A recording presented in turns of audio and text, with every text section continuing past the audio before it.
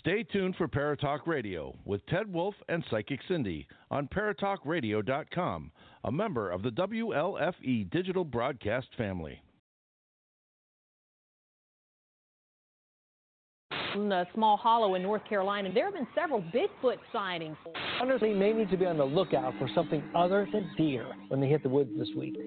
He hadn't been spotted recently, but according to these pictures, the legendary Mothman is back. The number of UFO sightings is soaring tenfold over the past 25 years. Now, she's not talking about people. She is talking about ghosts hanging around what some say is a real-life haunted house.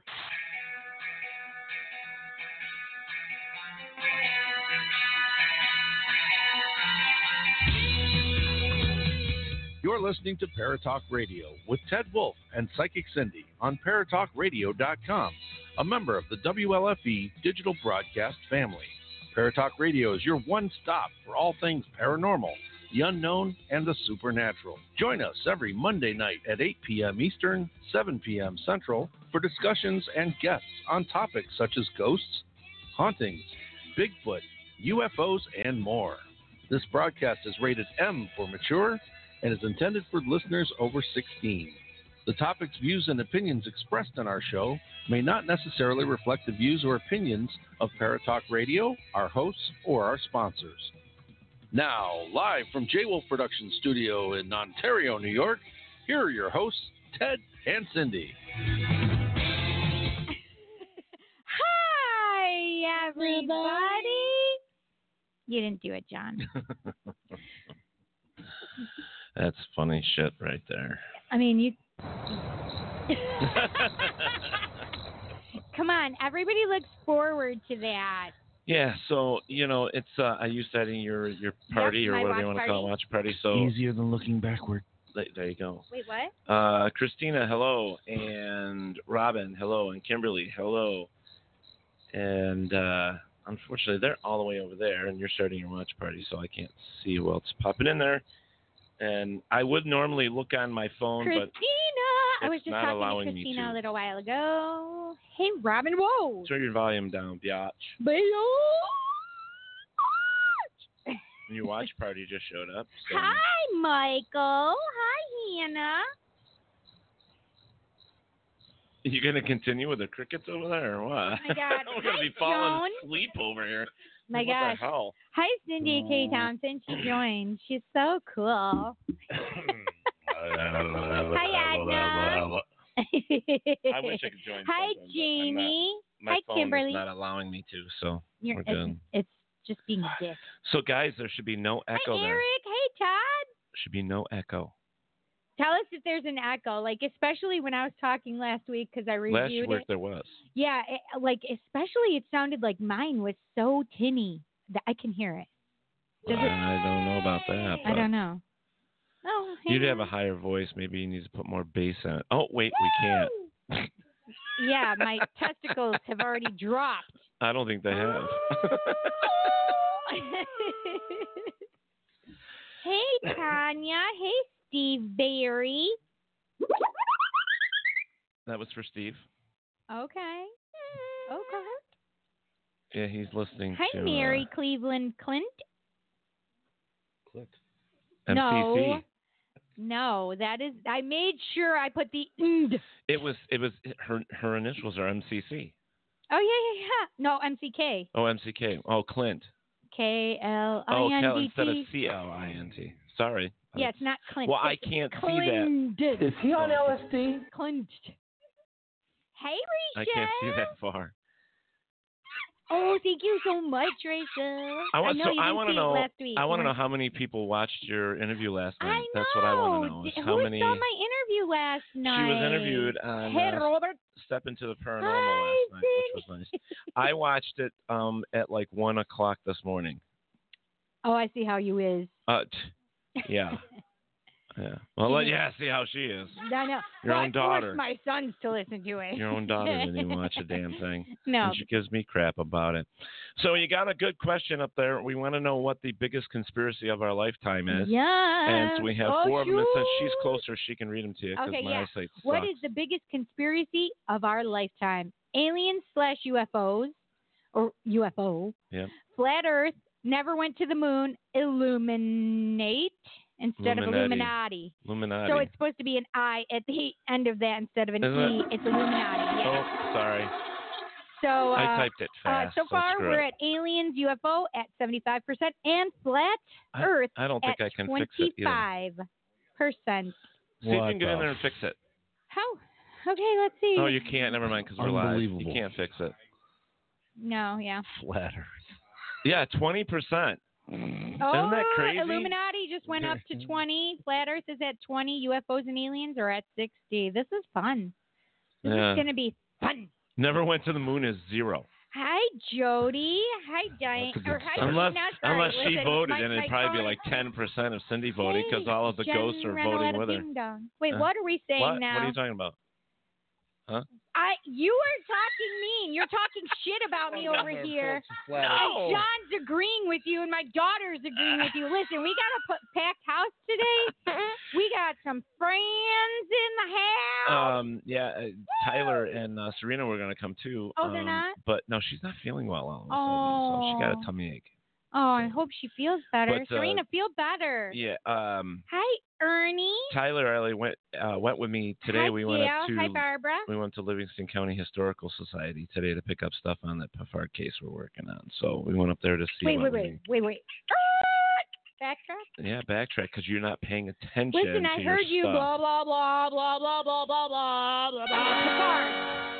blah. This is what it is, guys.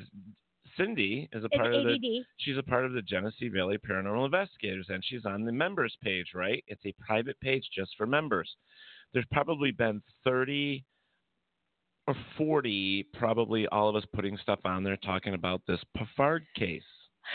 It's too overwhelming for me. My ADD. Do you know how many freaking groups? I have people every day asking me to be in groups. Can I ask you a question? You have more freaking excuses than anybody I know. Dude, no. I'm overwhelmed. I'm barely on Facebook. My daughter knows this. Oh, trust me, honey. You ain't got nothing to complain about because I know too. Trust me. I'm doing this shit when I shouldn't be at 4 o'clock in the morning when I should be sleeping. True.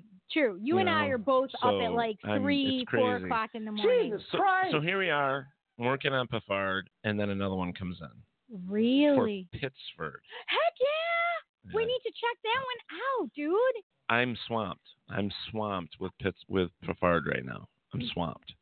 So that what's going on? So right now are they doing historical things like? Right now we're doing the Pafard. Yeah, history? Pafard. They're doing all the history, all the background, all the stuff right now. I love that. And I then wish I could do that. It's hopefully not close enough for me. Hopefully Saturday we'll be going in for the first part of the investigation, and then probably the Saturday after for another one. So the dark side. Come to the dark side. But yeah, so we're going to have a couple investigations in there, in the next, hopefully a couple of weeks, and then get that kind of taken care of. Okay. Because there's some really small children involved. Yeah. I know. We've talked about that. And Pittsford is the same way. Oh, shoot. But there's that one I have a video for you later to look at. Okay. Pittsford is a historical town. We know that it's a very historical town. Right, and this has apparently. What are you doing over there, John? Trying to talk over us?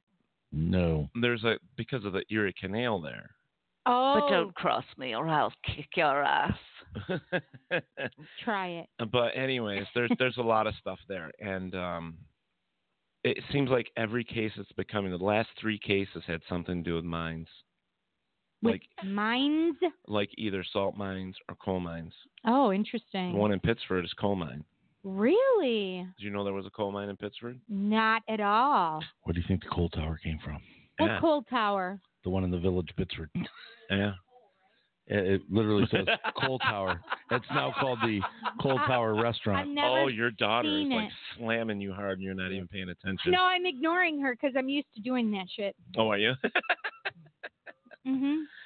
All right, guys. So tonight's going to be an interesting show. We're going to get back on track here. We actually have Christopher. I smell French toast. Something like that, yeah.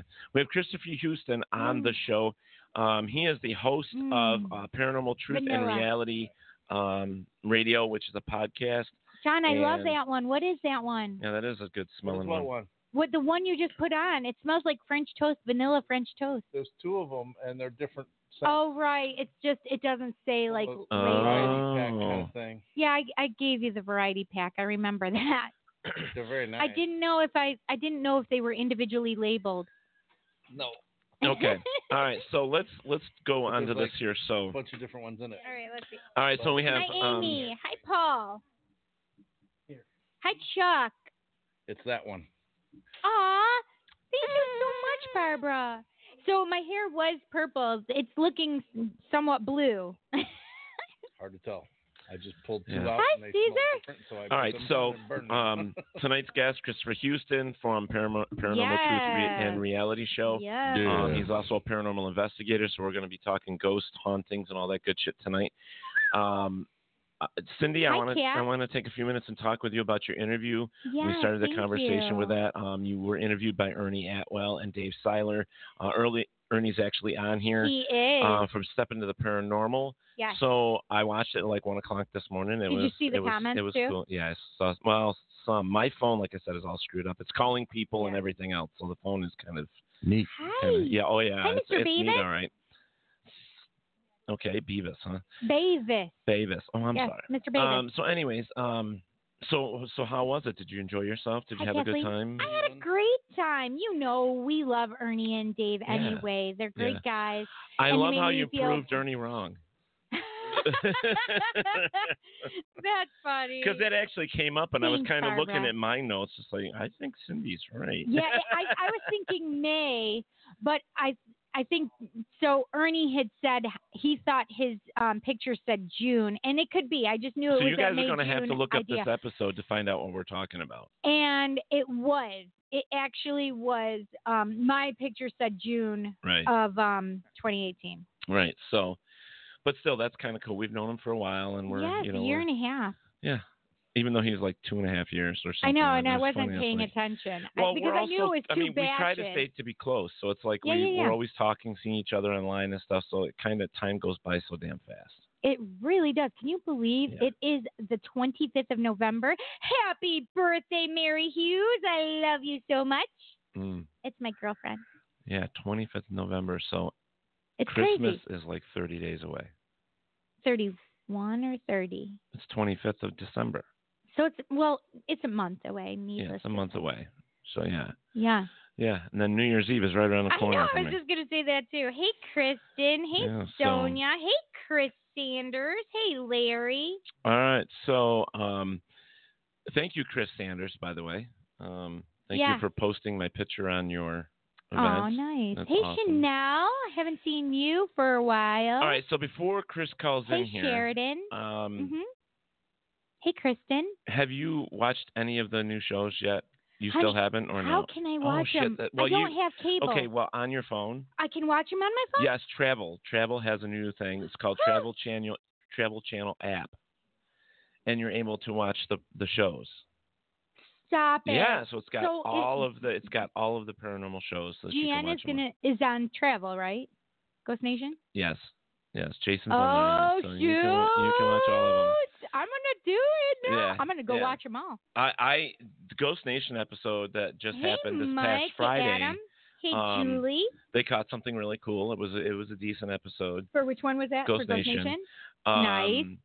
Holzer Files blew me away. That was Really? an amazing episode for Holzer Files. It was amazing. I can't say enough about that one. That was great. And then well, I'm gonna download that app. Yeah, you should. And I really can watch the whole yeah. the whole oh, yeah. thing on Yeah, it? you could probably watch them on YouTube too, I think. Maybe. I don't know. Your daughter can find out. I don't know. So I don't know. Jansen was teaching her stuff tonight. Yeah. So but yeah, it's one of those things. So hey Chris, you on the phone with us? Yep. How are we doing, guys? Good, how are you? He's just like, yep. Yep.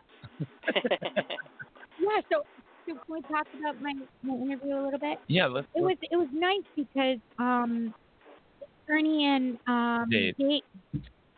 Ernie and Dave didn't. Why? Why? Because we're right here, this close. That's why. Anyway, Ernie and Dave asked questions about how I became or how I found out. Right. So it was nice. I know, it was because cool. They didn't know it. I actually thought you knew before that. So that actually kind of filled me with some information I didn't know about you. Oh, really? Yes. Things no, I just thought it was know. weird. Yeah, I did weird stuff. I didn't know. I mean, I knew Well, stuff we know that you weren't do weird true. stuff. You still do. So I would get information that I Yeah. would just know was the truth. I would Right. never question it. I just knew Right. it was the truth. Right. I mean, I can remember that since I was 15. I thought it was a really good interview. I think they did a thought good so job. Too. I thought it was Yeah. fun. Dave, on the other hand, he was sick and he was starting to feel a little better, but yeah, Both of them are sick. Oh, both of them are? Yes, Oh. Ernie's been sick, and so has Dave. Well, they can all keep it Hi, because I don't want it. We don't want it. So. It's that time of year, guys. So- I'm sick myself a little bit, so if I hack on you, I apologize. Oh my God. Hack away. I'll send you some healing energy No, while we're we're good. doing this. So okay, everybody, Chris? we have Chris Houston on the phone with us right now. We are going to be chatting with him about a little bit about his radio show as well as being a paranormal investigator. And feel free, you guys. You can always ask your questions, and please make sure you get to our question on the video. Hi, Santa. Get in there and get your little check mark in there. So the question is, what is the biggest conspiracy of our lifetime? Aliens, UFO, flat Earth, never went to the moon, or it's supposed to be Illuminati? Yes, it's supposed to be Teddy's fat fingers. Stop it. So even though E is nowhere near I. No, it's supposed to be an I. Well, I wasn't really looking when I was typing. Jamie said she's watching us on her big TV. Really? Do we look larger than life? Sweet. God, you better shrink that. I must look huge on a TV. Stop it. No, I bet you look fabulous. I thought you were going to say fat. What the hell? Well, I didn't. I said fabulous. Yeah, I got it. Fabulous. Is Chris Houston related to Chip Coffey? They look so much alike. I get that a lot. No, Chip and I have met many, many times throughout the years. In fact, he gave me some advice when I first jumped into this, but no, we're not related. And I guess I should probably correct a little bit of something. I'm a little different than most investigators out there. Not that you guys don't do a great job. You do a wonderful job at what you do, but I'm not really technically a paranormal investigator. I'm what they call a paranormal assessor.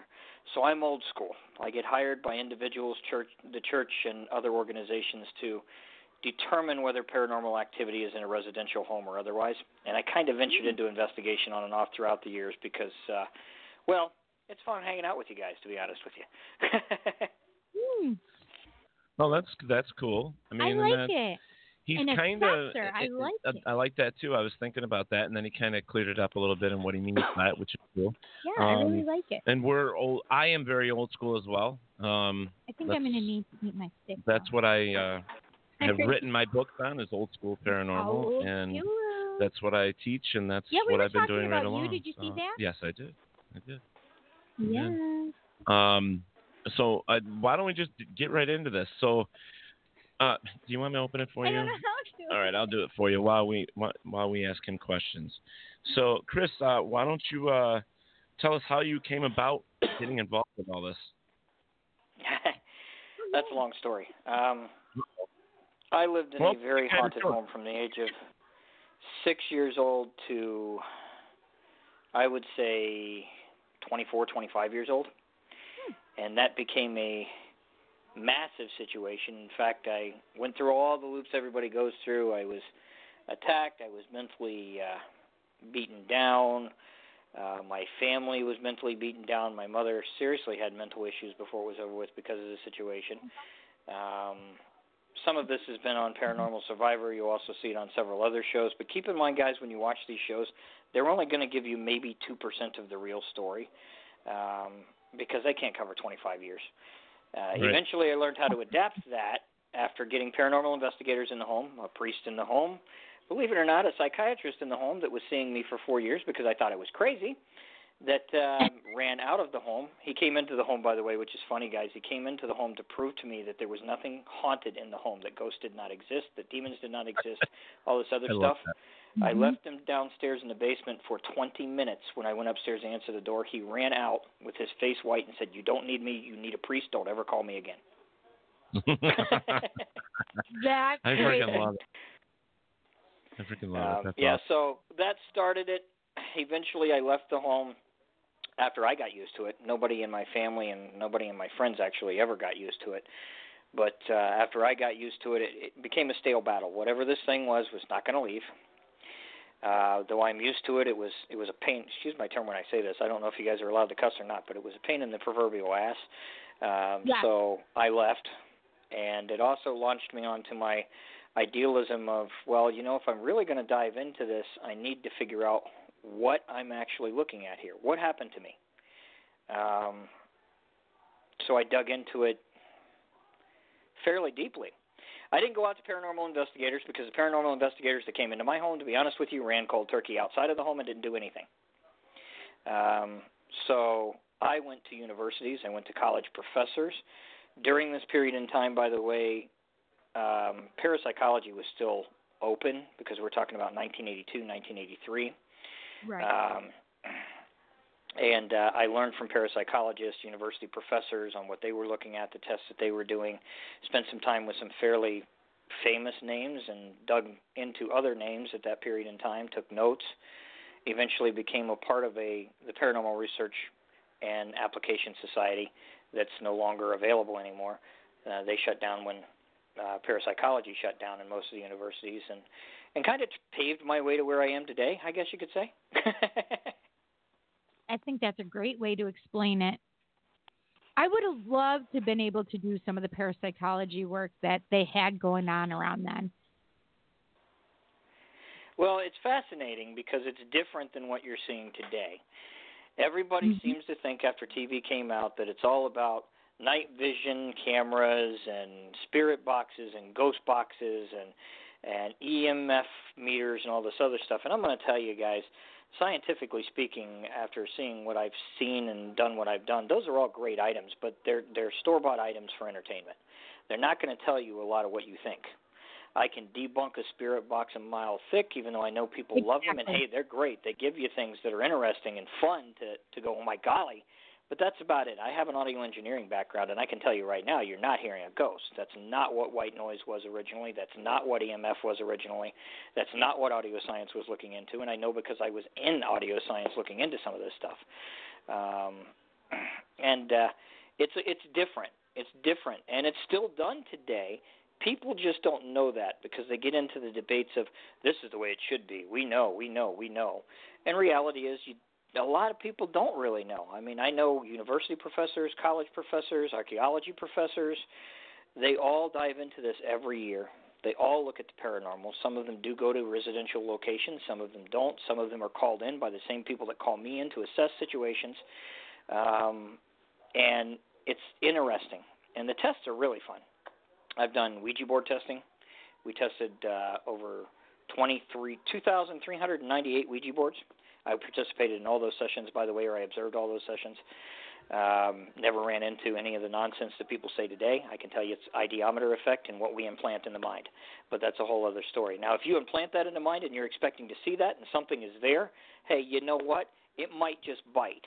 But you're not calling anything on a Ouija board. Most of it is what we create or what we expect.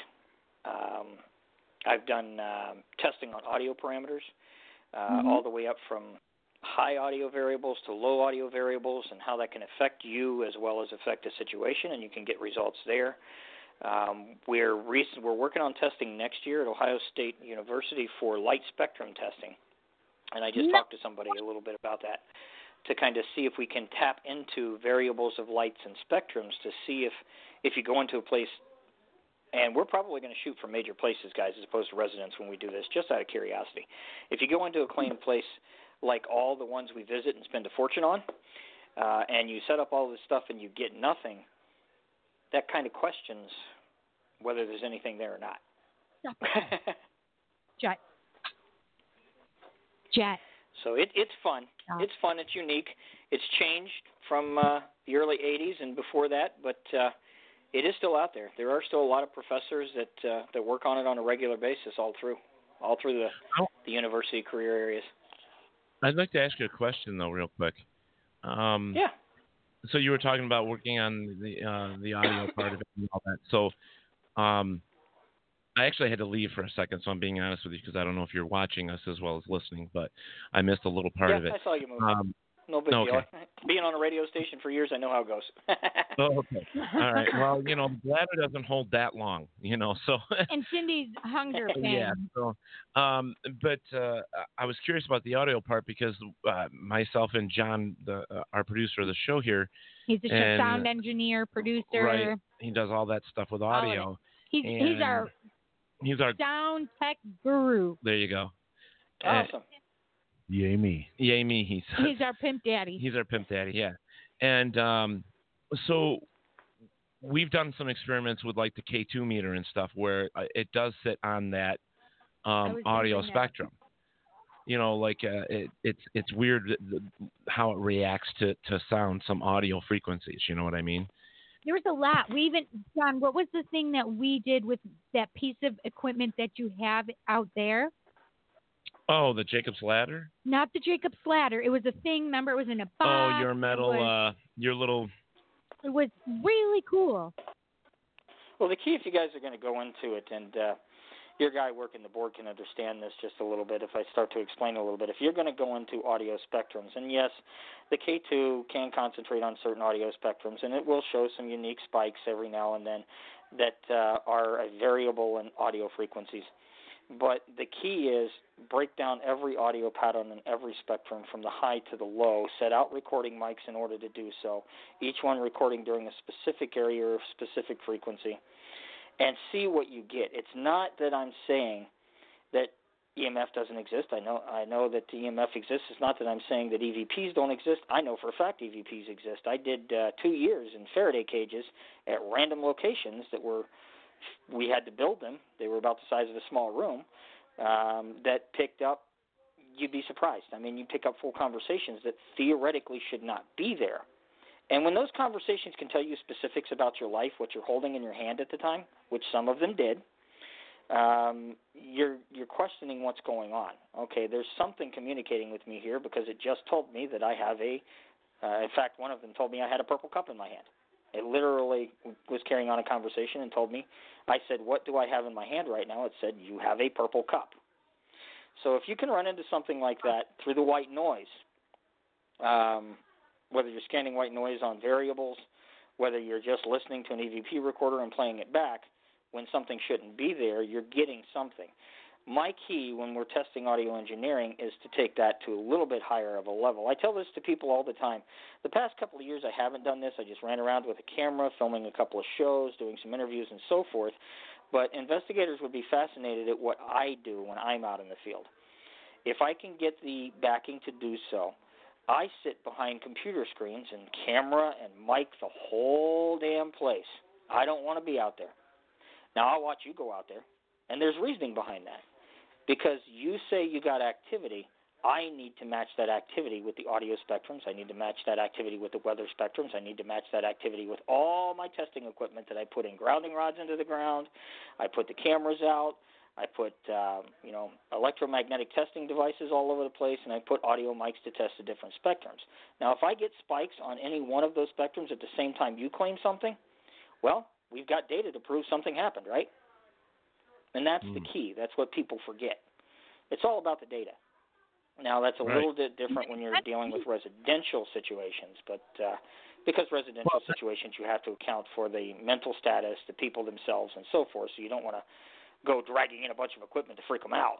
But right. Well, Chris, that's what we mainly deal with. We GVPI is essentially a residential. That's our investigative where we like to go. We've been helping locally in the Finger Lakes region for, on the books 2008 as a registered nonprofit organization. Prior to that, in 1987. So I've been around for a little while. And, a few minutes. And I've done everything from trying to look at the new tech that comes out to basically just going back to old school every time I try something new. Nothing has given me the results that I need. So I will go everything from, just using plain stuff that I can use in my home or garage or my trailer or whatever. I'll use that stuff before I go and buy any type of tech, except for recorders, some regular cameras. I have a black and white as well as a regular digital camera. I also have mechanical recorders and stuff like that. I mean, infrared. Yeah, the infrared. I have all different full spectrum infrared cameras. I try anything and everything that will help me either debunk what is happening in the case or give me some type of evidence, or what I like to call an arrow, which points me to another direction to further the study. So, and I try to collect that information. I keep it all on thumb drives or hard drives and stuff like that. I'm all about the history of the place and knowing about what incidents have happened there and what I can find, so that, and all of my cases are never closed. They're always open, because you can't say that they're ever closed, because energy is energy, and we don't know. We don't know if it ever happened again. So that's why we keep our cases so close at home, so that we can always go back to it if we have to. Well, I'm kind of glad that you bring that up, because being an assessor, a part of the job is to do that. I put together individual teams. I don't work with one team, because each case is a little bit different. We may be, and it's very rare these days. I mean, I get maybe 2 or 3 cases a year if I'm lucky. But we may be called and say, hey, look, we want you to go over here to Ohio and just investigate the statue as an example, or we may want you to go into a residential home and just, pre-identify the situation before you jump into anything. So when you're dealing with that in a residential case, a lot of times I don't go bringing in a lot of equipment. I go questioning situations. I do observations. I may bring in a psychiatrist if needed so that they can do observations. If I think that it's a church evaluation, I may tell the church what is found and then say, hey, look, you need to go in from there. And every now and then I actually contact investigation teams that are known to work with assessor cases or work with particular churches like the Catholic Church, because I work with many churches, just so everybody knows. I also work with many organizations, including law firms from time to time. And then they assess the situation, because when you're dealing with a paranormal investigation case, it's not black and white. It's not like science. It's not like the universities I grew up with. You have to take into a lot of accounts, and you have to understand during that process it could be something relatively simple. You could have a mental evaluation going on where it has nothing to do with a ghost or whatever else is going on. It could be something a little bit more faith-driven. And that's okay if people believe that it's a ghost or a demon or something attacking them. Well, you need to connect them to the right people in order to take care of that situation. It's not as black and white as people think a lot of times. What we can do is go in with a recorder. I do that every time. Go in with your camera. And my cameras generally are set up when I do this. I set it up, I sit down, I record them in the conversation so that I can hand the conversation off to somebody else, ask every one of the family, questions specifically designed to figure out what's going on, observe the situation while I'm there. And I have seen some unusual things when I've been out and about. I've seen things fly off of shelves at me when I've said maybe there's no ghost here. I've seen some very unusual situations. I won't get into a lot of detail there, but some of those situations can get pretty scary. I have never, so everybody understands, been in on an exorcism. I was outside the doors on one. That was good enough for me. But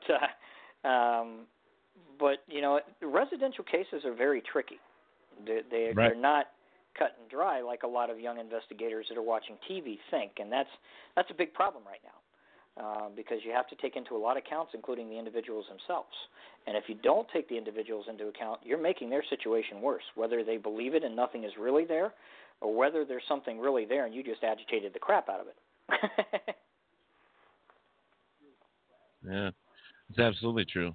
And I've come across, over the years, so many different scenarios like that, Chris, where, you get a team that just really doesn't do their work, or they are there for the wrong reasons, and then the clients are worse off than when they started, and then they have to reach out to somebody else. And there's a lot of questions and a lot of things that we as investigators in this field, or we even some of us consider ourselves professionals in the field. I consider myself a student because there's just not enough information. But and I've been around a long time, but I like to be able to give my opinion of things on a daily basis, because I would rather share what I have, because I believe that's what we need to do first off. Everybody should have information on cases or situations so that we can all better ourselves as a group. And education is important. But people sling around the word professional and expert all the time, and I know, I tell and I people, hate it, but, coming, it is what it is. Well, and coming from old school, yes, there are professionals in particular fields that work in the paranormal, and yes, in that particular field, they might know more than you. I assure you that they know more than me. Just like I know more than some people, and some people know more than me. There's nothing wrong with that. When you let that ego get in the way of saying, yeah, nobody's a professional, nobody knows more than somebody else, you're actually fooling yourself. Right, I have an audio engineering degree. I don't have a psychology degree. I can't psychologically evaluate somebody. That's what a psychologist is for. Right. And when you deal with the science, well, you know what? I'm fairly well versed in quantum physics, but I never took quantum physics, so I have to refer to John and a half a dozen other people that are quantum physics professors to ask the questions because they have done quantum physics before. Right. No, I get it. I mean, that's why most teams like that are somewhat old school that have been around a long time, the members that they work with all have specific specialties. And we refer to them because we trust that they have the experience or the knowledge to give us the feedback that we need. And that's why I think most of us, with our team, I like having plumbers and electricians and school teachers and psychiatrists and police officers on our team. I mean, that's what we have, and I like having them. Well, and that's the thing that makes the paranormal fascinating. This is what I teach people a lot of times. This is what a lot of my articles are about. This is what a lot of my seminars are about. The paranormal is fascinating because it goes way beyond the term ghost. It goes way beyond the term demon. In fact, to be frankly honest with you, if you actually look at the physical reality, we have no idea what a ghost is. We assume we know what a ghost is, but we have no idea what a ghost is. The same thing applies to virtually anything paranormal because the paranormal simply means, word for word, something unknown or unidentified by current scientific level of education. Right. And scientists go through the paranormal every day. Yeah, we don't know. We have no idea what it is. I mean, it could be 1,000 different things. It could be 1,000 different situations. Scientific theory and application apply to that on a regular basis. Even when it remains theory, it could still be plausibly proven until it's not. Still a good theory. We just mistake that a lot of times. A lot of people mistake what they've seen on TV. I have a book that's in a process right now. We're waiting for legal ramifications to get approval from some of the faces, images, and quotes in the book. Books, actually, there's 3 books involved, but it covers the whole basis of the paranormal, all the way up into the growth and then the drop and the fall and where we are right now. But long story short, when parapsychology left, when the science physically left, all that people had was TV. Now, TV's great. I'm not going to diss it. I have a lot of TV celebrities that are my friends.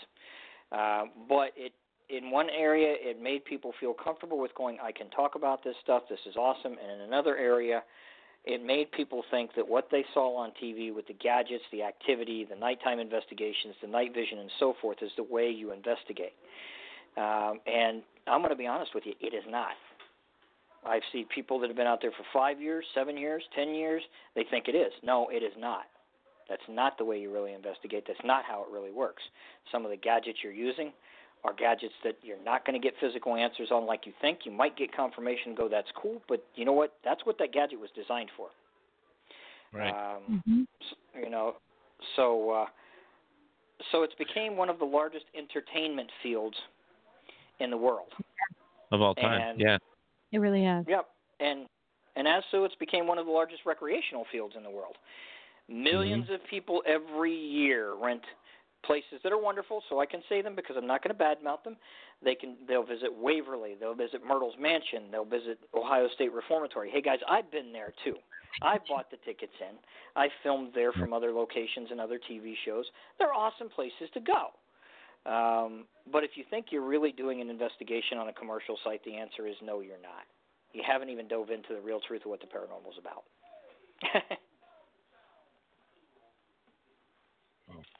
Yeah. Okay, can I just ask a quick question? That's what I was go ahead. I was Yeah. gonna same thing. So, Chris, I want to know, would you consider yourself a believer or a skeptic? I consider myself both as ironically, excuse the term when I say this, so hopefully you don't have to beat it, but as ironically asinine as it sounds. No. I came from a situation that I cannot explain. Chris. And today I still can't explain it. I'm very upfront with people, and I know that the term is slung around over and over and over again because I also believe in positive and negative energies. I'm a sales motivational speaker by trade. I've seen positive and negative energy affect people in the sales world. I also believe that there are other things out there. I also believe what I encountered was not just a evil ghost, which you're going to see on a lot of these shows. I encountered it. It had a name. It scared people off. It's still around here in Morrow County today.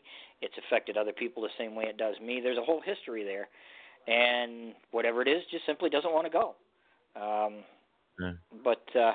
So I'm a believer in the paranormal, but I'm also a believer that logically speaking, most of this stuff can be explained by science and other things once they connect. All right. I would agree with that. I mean, there are certain things that we have been able to debunk. We've just and explain away. And that's why we that's why we had Kenny Biddle on. I mean, he was the same way. He's one of those guys that he goes through and he does the research. He actually tears the equipment apart, puts it back together, tells us how it works, does his experimentations with it. We've done the same thing here. I mean, and I don't think I think the majority of the people that are in the field, and I could be wrong, but I think the majority of, especially the new people that join into the paranormal, are believers. I think they want to believe, and I think some of them go there because of wanting the experience and being scared and the thrill of the chase and all that stuff. But I would like to believe or think that that we begin because we have experiences, right? I would like to believe that's why most of us start out, not just because let's jump on the bandwagon. Right. Let's go find us some toes. Right. I mean, catch him by the tail. Hey, Scoob. Yeah, I know. But it's like, it's like with me, it's like I the main reason I got into it was because of an experience I had when I was a child. Right. So but then after that, it developed in more of a curiosity, and then eventually it was a need. I mean, call a nail a nail or a head or whatever. Goodness. But yeah, I mean, it's like now I eat, breathe, and sleep this stuff, and I'm always looking for new ways to move ahead with it. I mean, that's why we do so much research on locations when we do residential. I mean, we'll take a good 3 weeks prior to when the investigation is supposed to happen, looking into things, digging up as much as we can. We pretty much exhaust every outlet that we can find. And then hopefully the investigation, it'll hit on something, and then we'll be able to research it a little farther, because there's only so far you can go without something, you know what I mean? Yeah. But I would like to think that the paranormal field isn't just about being TV or let's go out and get scared and party time or whatever, let's drink beers. Yeah. And chase ghosts. Yeah.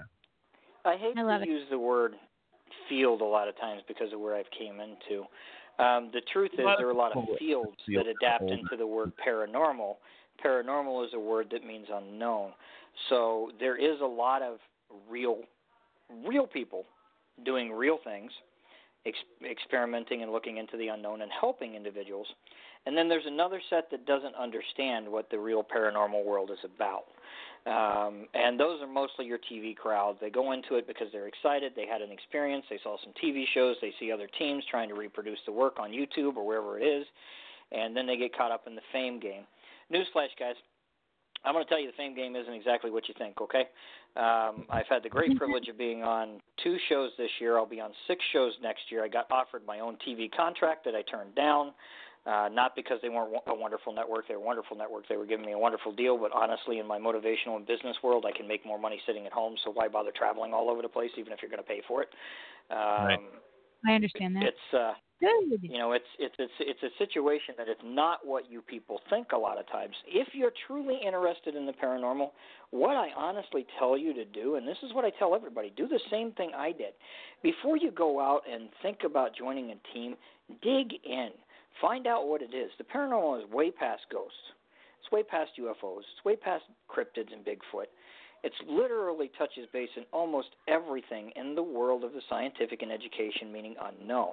You will find some fascinating stuff from all kinds of fields. And once you do that, start digging into, if you want to specialize in ghosts, start digging into where people started. Find out the real individuals. Red Eye and a half a dozen other people. Start looking into it. Start doing the research. Then once you're finished with all of that and getting the basics, go out and talk to a team. Spend some time with them and see how they do things. Participate in a university study. See how they do things. Find out the differences between it. And then you can logically say, I know. That's the one thing that the reason I'm quiet in the paranormal field a lot of days now, guys, is because I ran into so much drama and so much ridiculousness, and we won't get into that today, but there's entirely too many people that think that after 2, 3, 4 years, they know. And I'm going to tell you from several people, they know everything? And they're going to they're going to laugh if they're here today. One of them, and he's a great guy, is Keith H. That's from the old TV generation. One of them is John. If he's listening, I don't know if he is or not, but he's somebody that's told me this. And then there's some university professors and a few other things. And I learned it as I went too. They were right. Every one of them had told me, guess what? The first 5 years you're going to think you have it down, and then one day you're going to realize you don't know squat. The next 5 years you're going to try to figure out what you did know and realize you don't know anything. And then you've just began. Welcome to the paranormal. It's going to take you 10 more years to figure it out.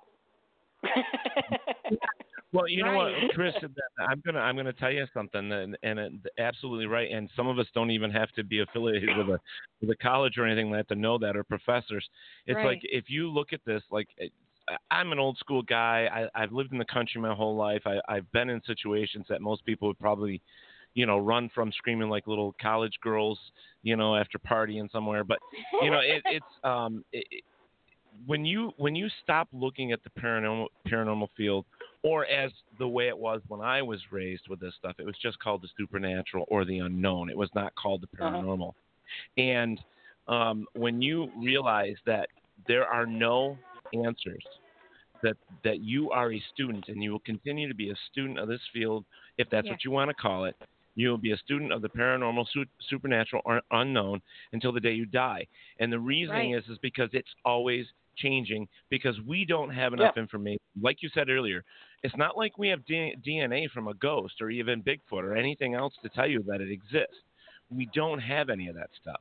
So until we actually just, calm down, smoke a bowl if you need to, and just realize but just realize, it's not about you. It's about the things out there that you're going to be learning at every step that you take. And it's sort of like life. You learn by your mistakes. Right. You will climb hills. You will fall down hills. You will swim. You will, so the paranormal period, and I've said this a lot too, is that it falls underneath an umbrella of certain things. I used to say mushroom, but a lot of people didn't like that analogy. But, it falls underneath an umbrella of stuff that we just don't have answers for, that we don't know, that's mysterious. It's in your mythology. It's in so many different things. I mean, we could just sit here and talk about Native American culture and their history for decades and tell you about their stories and their myths and their supernatural little anecdotes and everything else that they have, just to tell you, hey, they believe in stuff that the Europeans don't or the Irish don't. But yes, there's still stuff that cross over that have connections. So the paranormal is a much larger world, and you will never ever get a direct what am I looking for? You will never stop learning. It'll always be something that you will be a student of for the rest of your life. Always, as far as I'm concerned, you will be. Yeah. Well, and don't be surprised, listeners, if you are listening, that what you went in to search for, you never get the answer for. You might close some doors, but you're going to open up new doors, and what you started with, you simply don't get the answer to. What I started with 23, 24 years ago, guys, I'm still trying to figure out what that was. And here we are 23, 24 years into a journey.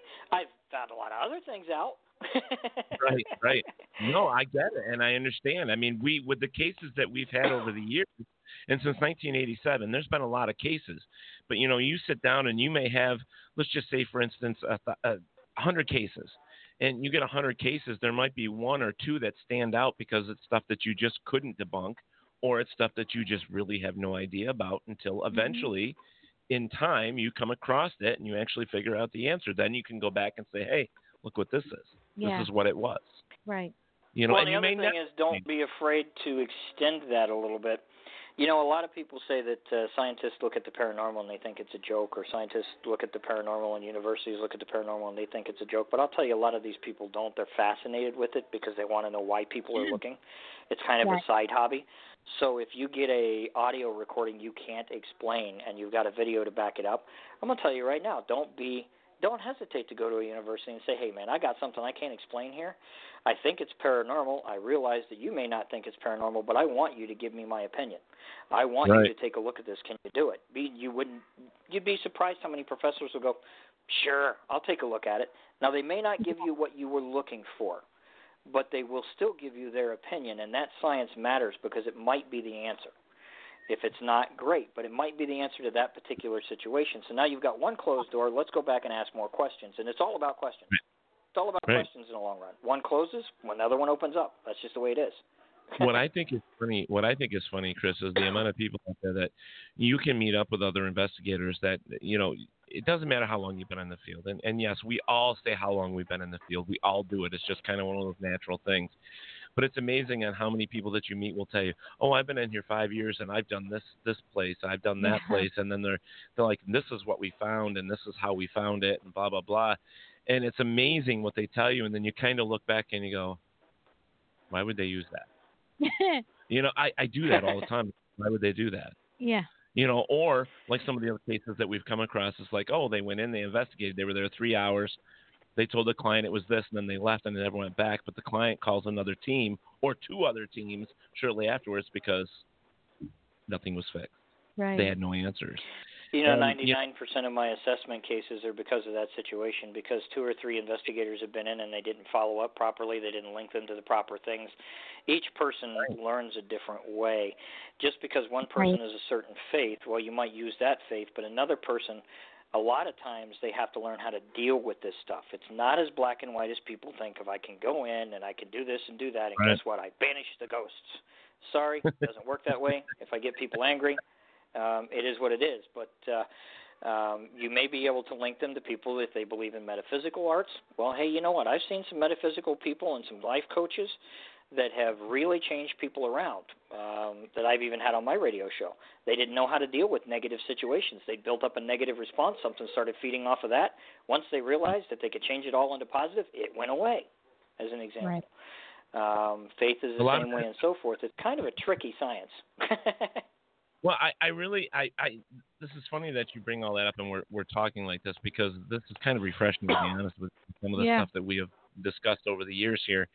And I'm surprised we haven't had you on before this, but it's amazing, especially with how big the field is now, how big this whole paranormal has gotten over the past 10 years. Right.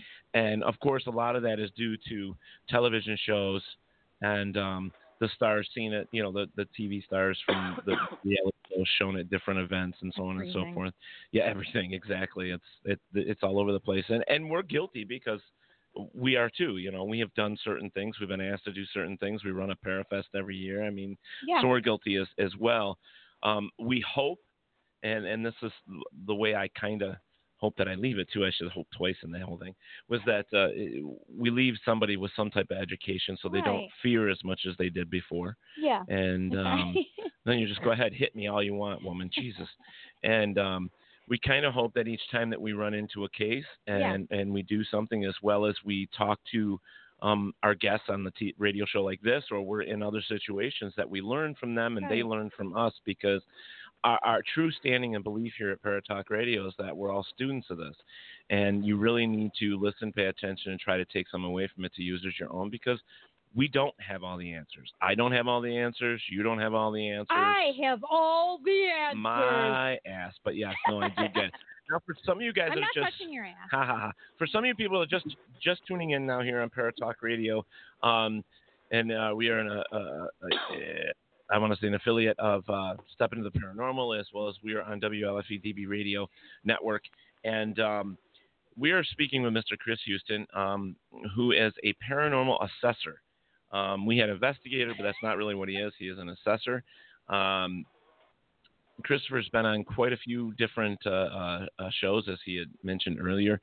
He does like to go in and when he does his investigations, it's a real investigation. It's not just going in there for an hour watching cameras and playing with a stupid ghost box that's a broken radio and saying, this is what it is. It's a demon. Be healed. Be gone. He actually does the work.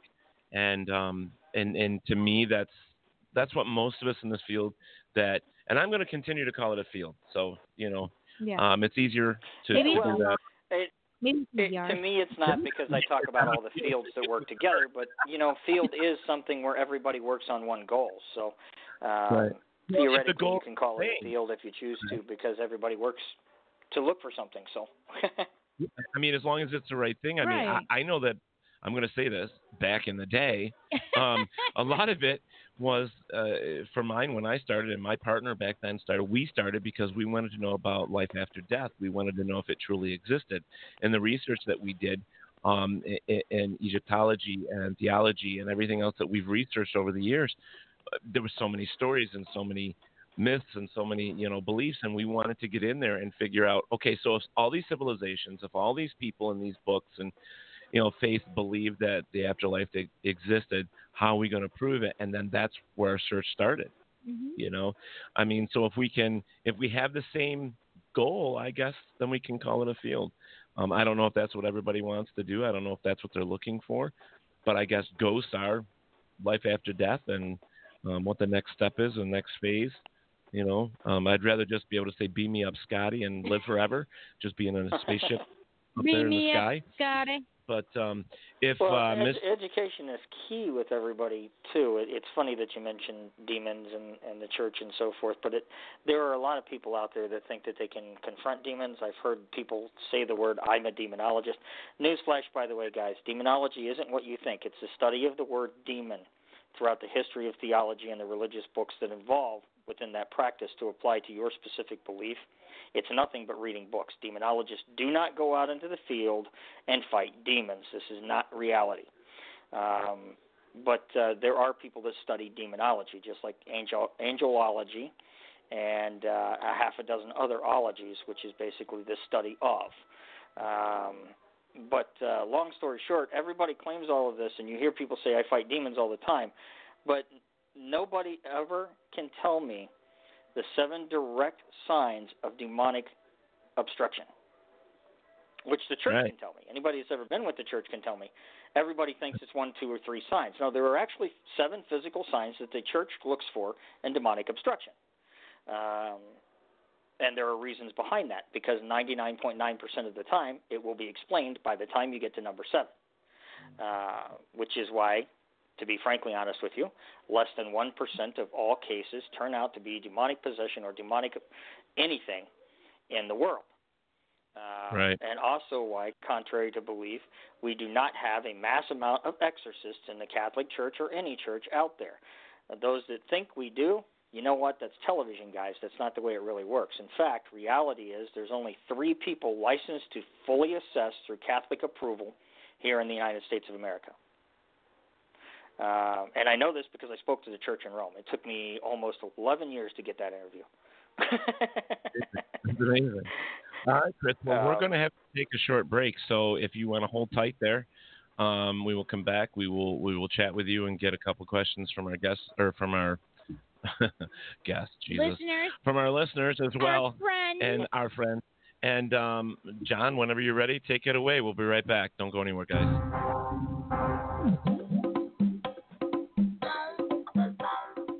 WLFE-DB Radio is looking for podcasts to join our family. You don't have to fit any strict genre. We're a plethora of shows. If you're looking to jump on a growing network, then contact us at WLFEDBradio@gmail.com.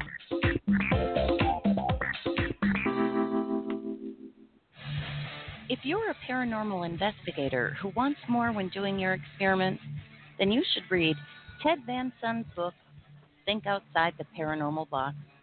It's based on old school ideas which have been, until recently, forgotten about. Pick one up today on Amazon, Barnes & Noble, or order it directly on Paratalkradio.com. Remember, expand your investigations and evidence. Purchase Think Outside the Paranormal Box by Ted Van Sund. Also, his first book, Flashlight Recorder in Comfortable Shoes, co-authored by Keith Spratley, is available at Barnes & Noble and Amazon. Get your copies today. Are you looking for one-of-a-kind handmade jewelry? G by the Sea is an online store that offers handmade sea glass jewelry. Each piece has been hand-selected off the beaches of Galveston, Texas, and the shape has not been manipulated. Visit us at gbythesea.com for unique and handmade jewelry, or email jewelry@gbythesea.com. It's not only a piece of jewelry, it's a piece of history.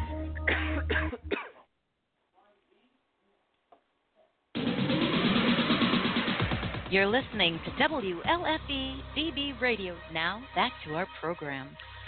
Hi, we're back, Frank. Okay, you guys. Okay, so can I do the thing first? Give me 1 second. I just want to say here that some of you folks have been watching us on, because we're live on 5 other pages. Right. The problem that there is some technical issues that are happening at this time. One, I'm not able to view them. Correct. So that if you're asking questions and stuff, I'm not sure they're showing up on our original Paratalk Radio hosting page. Right. If they are, Cindy, we'll get to them. If not, then we'll have to look at them later on, and I apologize. We're not able to look at them right now because we are experiencing a technical difficulty at that time. So I did have somebody was kind of trash talking me in the comments on the show last night. Oh, really? For Step Into the Paranormal, and he's been on our show in our things before, and he said, "Oh, I just said that because I was trying to get your attention. Look, it worked." No, I couldn't see your comments at all because I didn't have my phone on because I was on the side that Chris is on right now, but I couldn't have my phone on and talking on it at the same time, so I couldn't see. Right, yeah, it's afterwards. very difficult to do that sometimes. Yeah. But so go ahead and start with that, and then we'll get right back into Chris. So everybody hang tight here. So I do have one question. Can I do my question before I go into these guys' stuff? Well, I think you want to do that first. Well, yeah. Let's do that All first. right. What's the biggest conspiracy of our lifetime? Aliens or UFOs? 23%. Flat Earth has gone down to 6%. Never went to the moon. Thank God. Settle.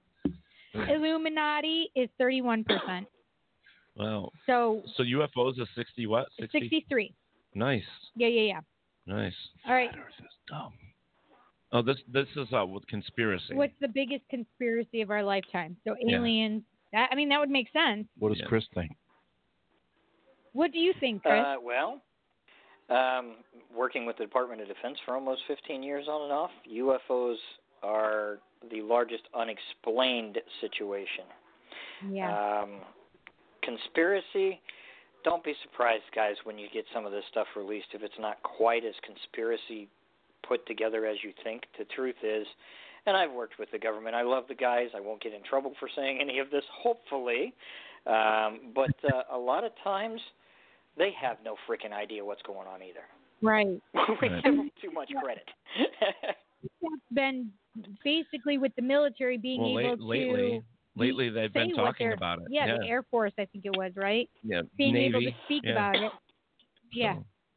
So, all right, guys. You'll get a lot of sightings, a lot of situations, but applying those sightings when you're actually going through the review board, a lot of times they just can't explain it, so it gets hidden in a little corner and it gets forgotten about. Well, the public needs to know about that either way. Well, real quick, I just want to say for people that are just tuning in, we were talking with Mr. Chris Houston. I was going to try and read off your little bio here, but basically we will say that he is a paranormal assessor. He has worked on many cases. He's worked on debunking certain tools and so on and so forth, right? And working with the tools that are in the field, and he's knowledgeable, and he's worked on a few TV shows as well. And I think you said you're going to be on 6 episodes. Right, next and year. he is also I've got Paranormal Survivor just aired. The other shows, I'm not sure if I'm allowed to mention them or not, but I've got 2 more coming through January and February, and then the seasons next year you will see me on 3 or 4 different shows, and then we're just kind of run from there. I'm very picky on what I go on. Yeah. And he is also an author. He's an author, and he's also the host, author. He's also the host of Paranormal Truth and Reality radio show. Yes. So the gentleman that we're speaking with does have some knowledge of the paranormal. Yes. Absolutely. Like us. And now I do have a little question for you, Chris. So I've had experiences with this, so this is why I'm asking you. What do you feel about TV sets, electronic devices? Do you think that energies can come from those devices? You know, it's ironic that you say that. Early tests outside of EVP was white noise on televisions. And I did work with white noise on televisions actually for a couple of years out of curiosity, being in audio and video.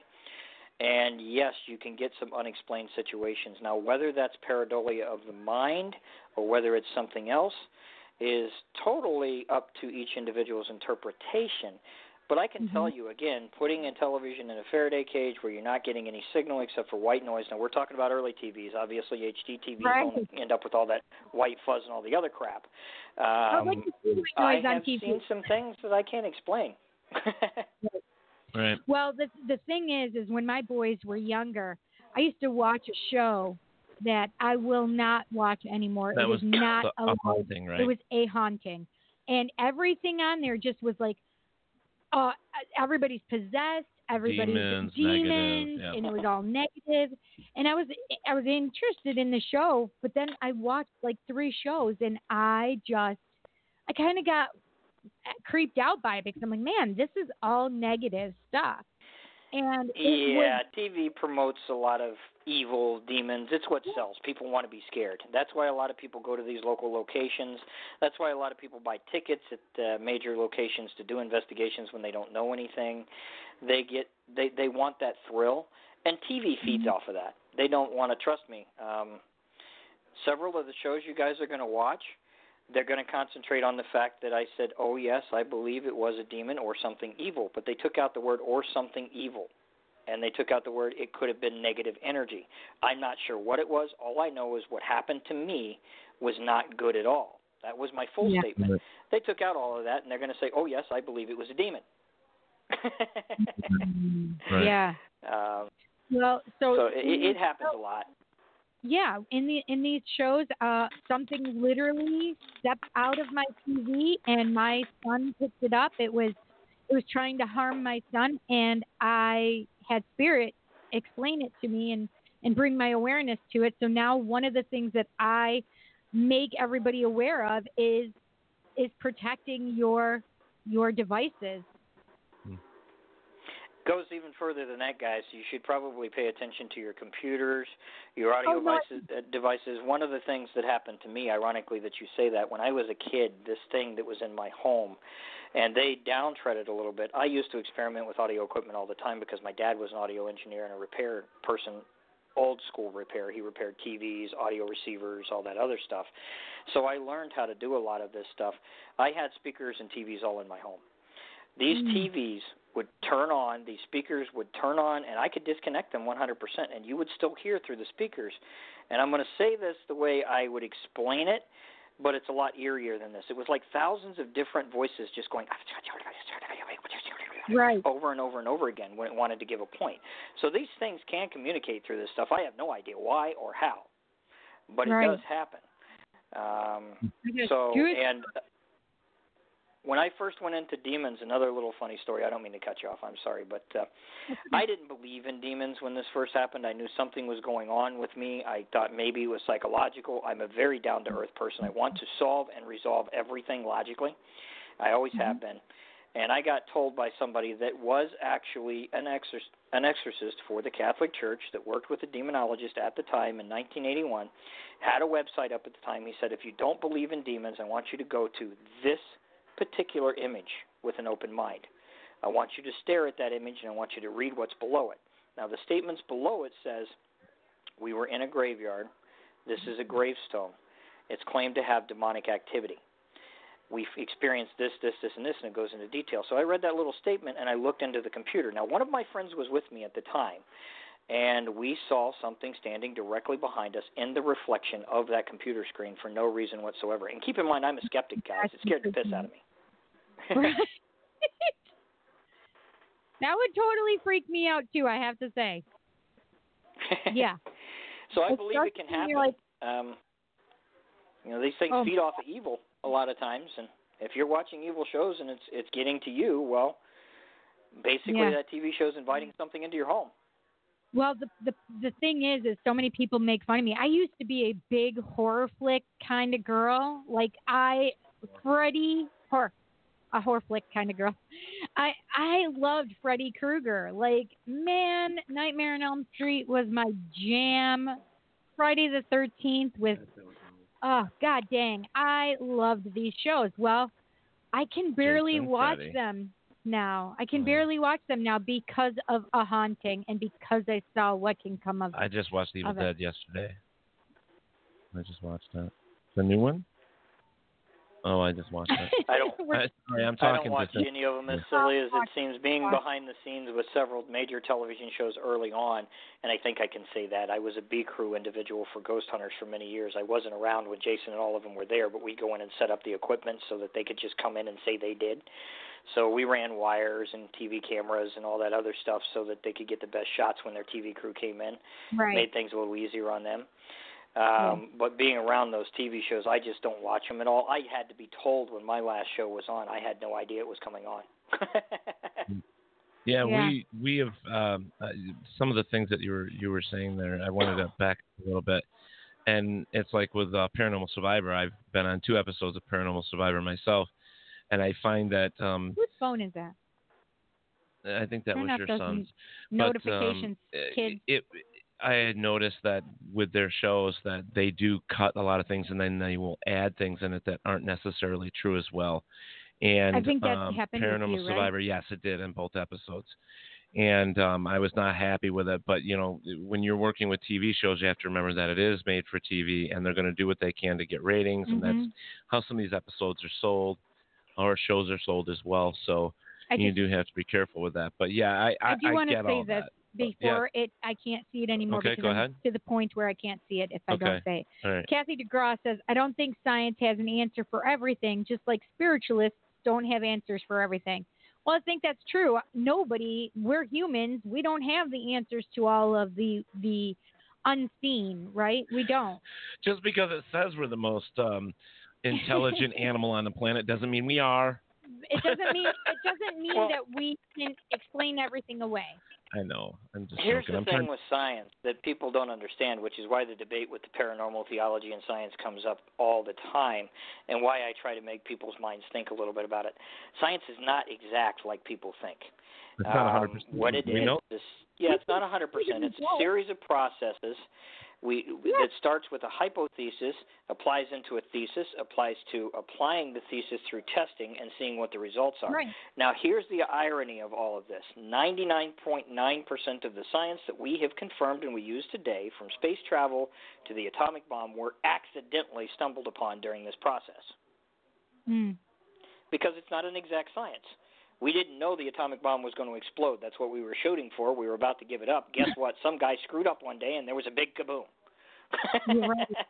Right. It's true. All I can think of is that how they have it on TV where they have like say like an ISIS person. They just got their dynamite all the way around him, and they go to move and they trip and he blows up. Yeah. That's what it kind of reminded me of. Yeah.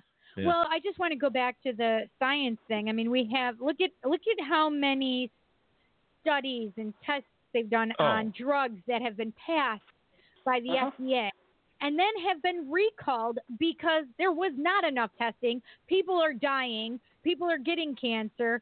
There are terrible side effects. Their kidneys are falling out of them, basically. Oh, mine does every time I and drink. then the vice versa with the handful that do work. My wife has epilepsy, and the vice versa with the handful that do work. It's ironic because some of the medication she's on that helps her with her epilepsy, even though it's still uncontrolled, were not designed for epileptic seizures. They ended up being a bad situation for certain things, but all of a sudden they just stumbled across the fact that, hey, this stops seizures. See, I have a question for you, Chris. Has your wife actually gone on the keto diet? Because that was originally created for epileptic patients who had seizures. Has she tried that? She has.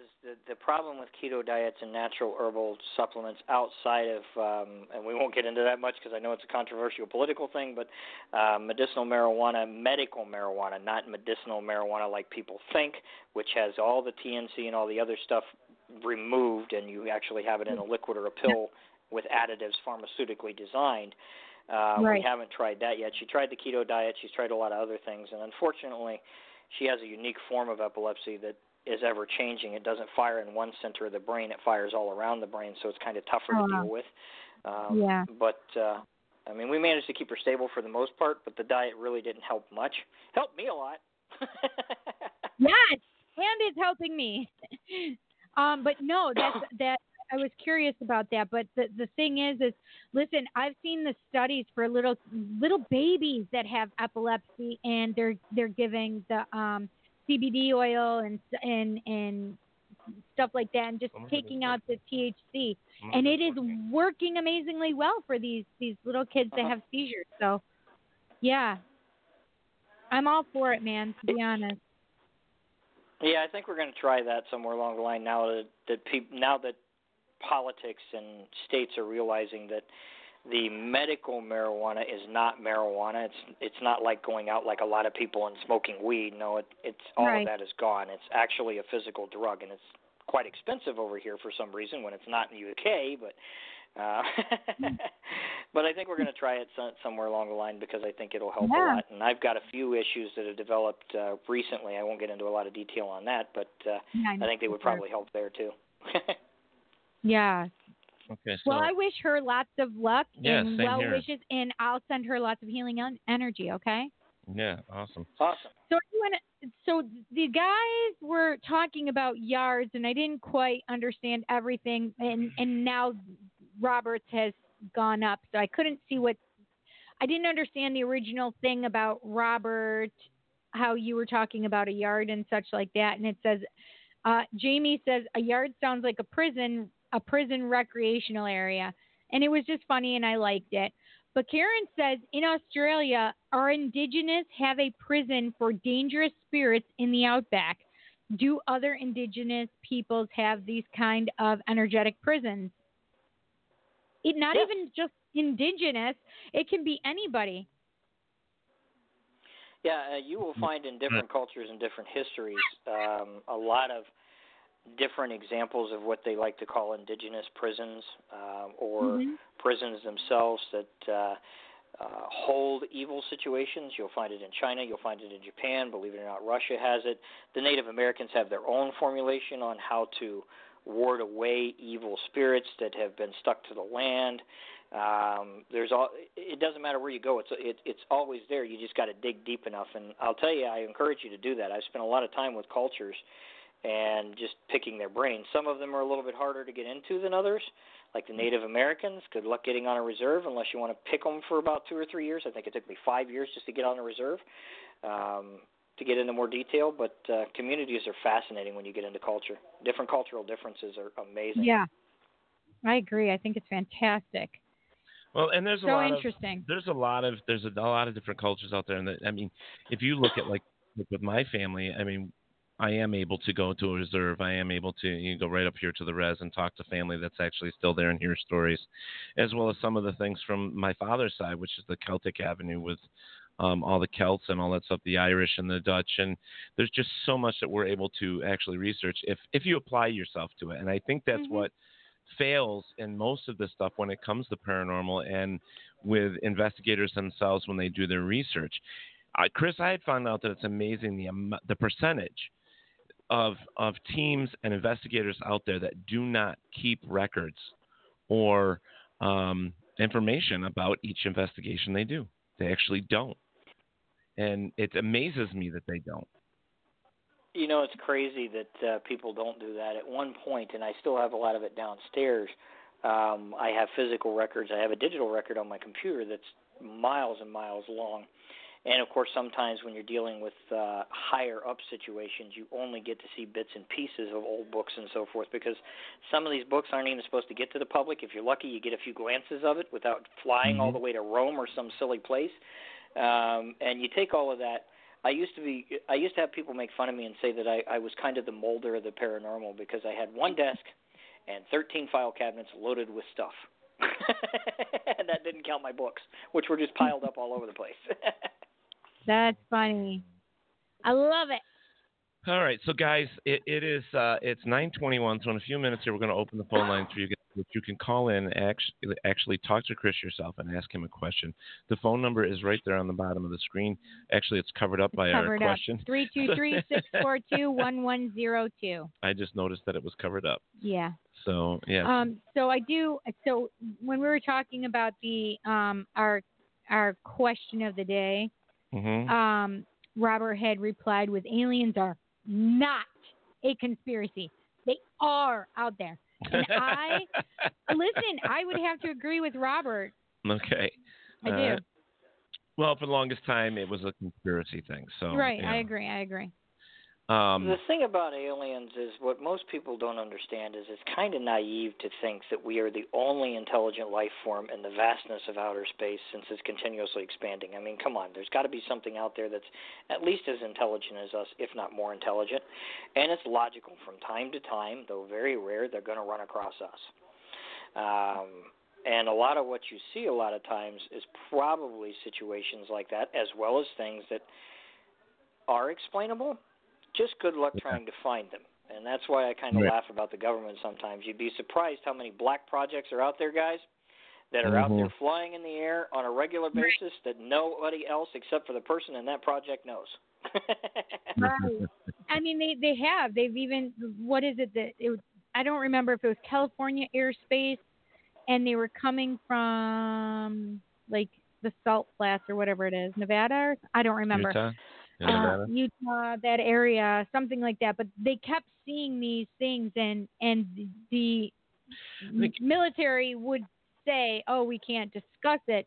But I think Ancient Aliens had that on there. They were talking about that. Was it the stealth bomber? Was it that black stealth bomber? I think there was a lot of them.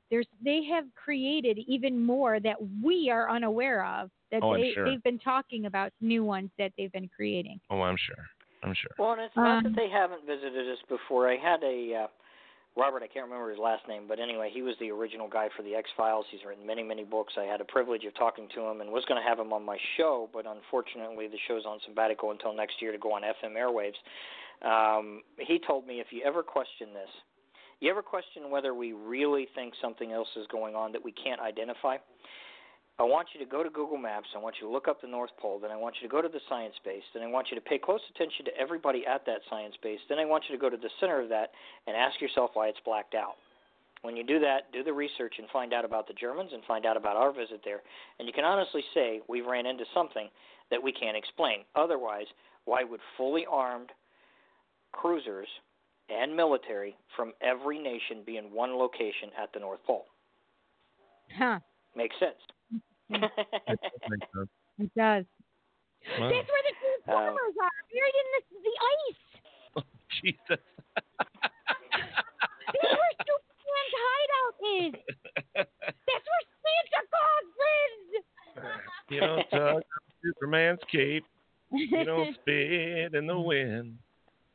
Yeah. Dun, dun, dun, dun. I can't do it. Yeah, I know. Yeah. No. So what was I going to say? Well, this is the thing, as I want to go back to UFOs and aliens, because I literally can't be.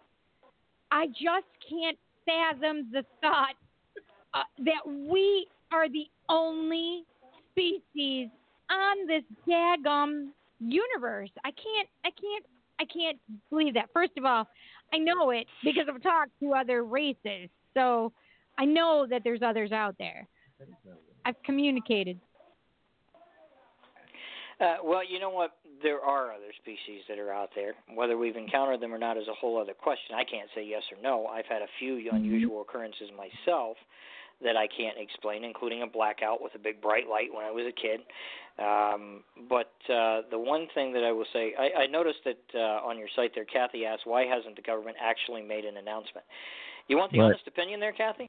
Working with the government for so many years, and John is his name, not Robert, I don't know. John DeSalvo, I think, is his last name. I can't remember, but anyway, John would probably tell you this, and anybody that's ever worked with the government would probably tell you this. It's because, to be frankly honest with you, when you don't know and something has entered your airspace and you cannot control it, if you tell the United States, I have no idea what it was, it could have been a danger, we could not stop it, and we may be invaded, then what happens? In their eyes, panic hits.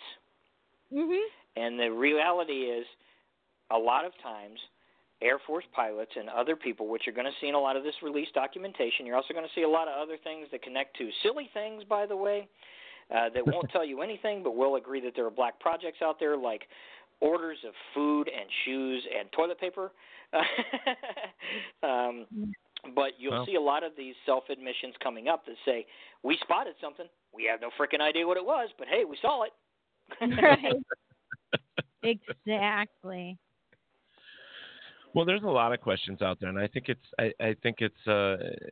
good for people to have questions. I think especially in this field. Steve Barry says, travel light years and not say hi? Yeah, exactly. Hi! Yeah, I think it's amazing that the paranormal has grown the way it has. I do think there are a handful of people out there that are really truly trying to help and get answers, and then I think there's that little bunch that are just there for the wrong reasons. But I can't say for sure because I don't know them. It's all speculation, which is wrong of me, and I apologize. But I do like the fact that with this and the research and the study that people in the paranormal, when they're out there doing this stuff, they are learning history. They are learning and going back in, and they're it kind of brings me back to the whole point. Like last year when we did the conversation with the Ghosts of London. Oh yeah. group, when we were talking Jason, about right? when we were talking about Jack the Ripper. Mm-hmm. And going over there and just touching the wall to one Right. of those buildings that is 500 years old, and 1,000, 2,000. it's just one of those things. Like it's like today, delving into the history of this house that we're doing, it's just fascinating. If you can close your eyes, place your hand on that brick or that wall or that tree or whatever, and just imagine what this object has seen over the years. So the funny part is this was just brought up last night. So it was Keith Jeremy that was, bringing up these, like, kind of being my hater last night for some unknown reason. Okay. But he brought up the fact of stone theory, I think is what it's called. Stone theory, yes. So I wasn't familiar with what stone theory was, so I looked I'm it not up. real versed in it, but some of it. What is literally that you touch the stone and you are getting the memory, the feedback, or whatever. Oh, I guess I did know. But they also believe that there's no ghost. It's basically all this energy that is trapped within the walls within and the walls, an object, anything. Right. Well, so yes. And I told him when I was able to, which was off the air because I saw it afterward. Which was because he messaged me and asked me about if I believed in it, and I said, well, to an extent, I believe in it. Yes. Do I think that object or a house or something could hold that energy and emotion and create something? Absolutely, because I've done readings with people's objects. It's called psychometry. Right. Well, it's So because I know- everything has a story. Right. Everything has a story, and every story builds up. Whether it's positive or negative, that story is going to continue with the object, item, or otherwise. Exactly. Ironically, by the way, guys, there's a series of scientists working in quantum physics right now, and I won't mention their work, but they're working on linking all of this because the reality is the one thing that we found in a quantum level in the past 15 years is everything is connected. All of this energy that you're speaking about, all of these daily situations are all connected. Now, I know that this is a little complicated to think about, but the reality of it is when you break it down very simply, here's the deal. Time, space, dimensions, everything is flowing at the exact same moment. It's not separated. Though time is separated for us, that is just simply to define our differences. But the rest of it is traveling together. Now, as these things intersect, energies take place, they stick around, they move around. You might hit things that are 200 years in the past. You might hit things that are 15 years in the future, believe it or not. And they're working on a way of connecting the dots there to logically explain that mathematically. They're doing very well so far, by the way. But it's not quite ready to be released to the public. Let's put it in just layman's thoughts processes. I mean, I think there's a movie that can explain that kind of as well. The Others, right? I mean, but the Others was a good thing. One side thought one was a ghost, the other side thought the others were ghosts. Well, The Sixth Sense was the same way because of Bruce Willis and the little boy. Bruce Willis was actually dead, and he thought he was alive. Listen, that was I'm still pissed about that. Taurus told me about it. Oh. He gave me the ending. I was so mad. Well, quantum theory and the way we do things. But Spirit has been talking. Spirit's been talking for years. Oh, gosh, I was at MCC, so that's 2006 to 2007. They were giving me information on quantum communication. Basically, I do quantum communication because I communicate with the others out there, right? Yeah. With just well, and if you take that to a little bit more of an extreme, the human mind is basically the world's largest organic computer system. Now, it runs off of energy itself. And I have a theory that I'm putting together with some of these people. I won't get into a lot of detail about that, but it also explains a lot of things like residual activity and what you're running into. Because energy, like everything else, eventually, once the host is gone, if your power supply in a computer, as an example, is still running if the computer fails until that energy leaves the power supply and turns into something new. Why is the brain not the same way? It's all based off of energy. It's all based off of neurological response. And theoretically, when somebody dies, that energy has to go somewhere else. During that period in time, before it exchanges into something new, that means that theoretically you as yourself, the way you are now, doesn't exist, yes, because you have to have the endorphins, you have to have the glands, you have to have everything else to have the emotions. But everything you remember, every emotion you remembered, every movement you remembered, everything you did is all still there until it changes into something new. Yeah. So there you go. There's your answer to what residual activity is in the first place. And it's also your answer on how it breaks down, because eventually all energy breaks down on its own time and its own accord in order to change into something new. This is also why, to answer everybody's question, well, why don't we see a dinosaur? Gee, because the dinosaur is a billion years old. Pretty much already changed over. Yeah, they turned into birds. Yeah. So quantum physics is an outstanding thing to link everything together, the mind, the brain, how people think, why you experience emotions, why a mother and daughter can feel each other if there's a situation. All of these things can be explained. And we're just not there yet. I literally just reread my journal, and I was feeling so sick, and it was about 5 years ago. I wrote it in my journal. I was like, I am so nervous. I'm so scared right now. I'm uneasy. I really need to know what's wrong with Jessica. And I totally knew that there was something going on with Jessica. She proceeded to tell me she'd called me and was terrified that her husband had alcohol poisoning, and she had been drinking as well. So I was picking up Jessica's inebriation. I was picking up the fear, the animosity, that Jessica was, I know that I can absolutely validate that 110,000%. It's also why, theoretically, guys, the X gene is plausible and possible somewhere along the line. Right. The human body and the human brain can advance past where we are, and you might actually somewhere along the line see that spike, special abilities that people don't understand. Right. So what my daughter was just showing me is an article. This is called, it's from Peace, P-E-A-C-E, not P-I-E-C-E, Peace Quarters.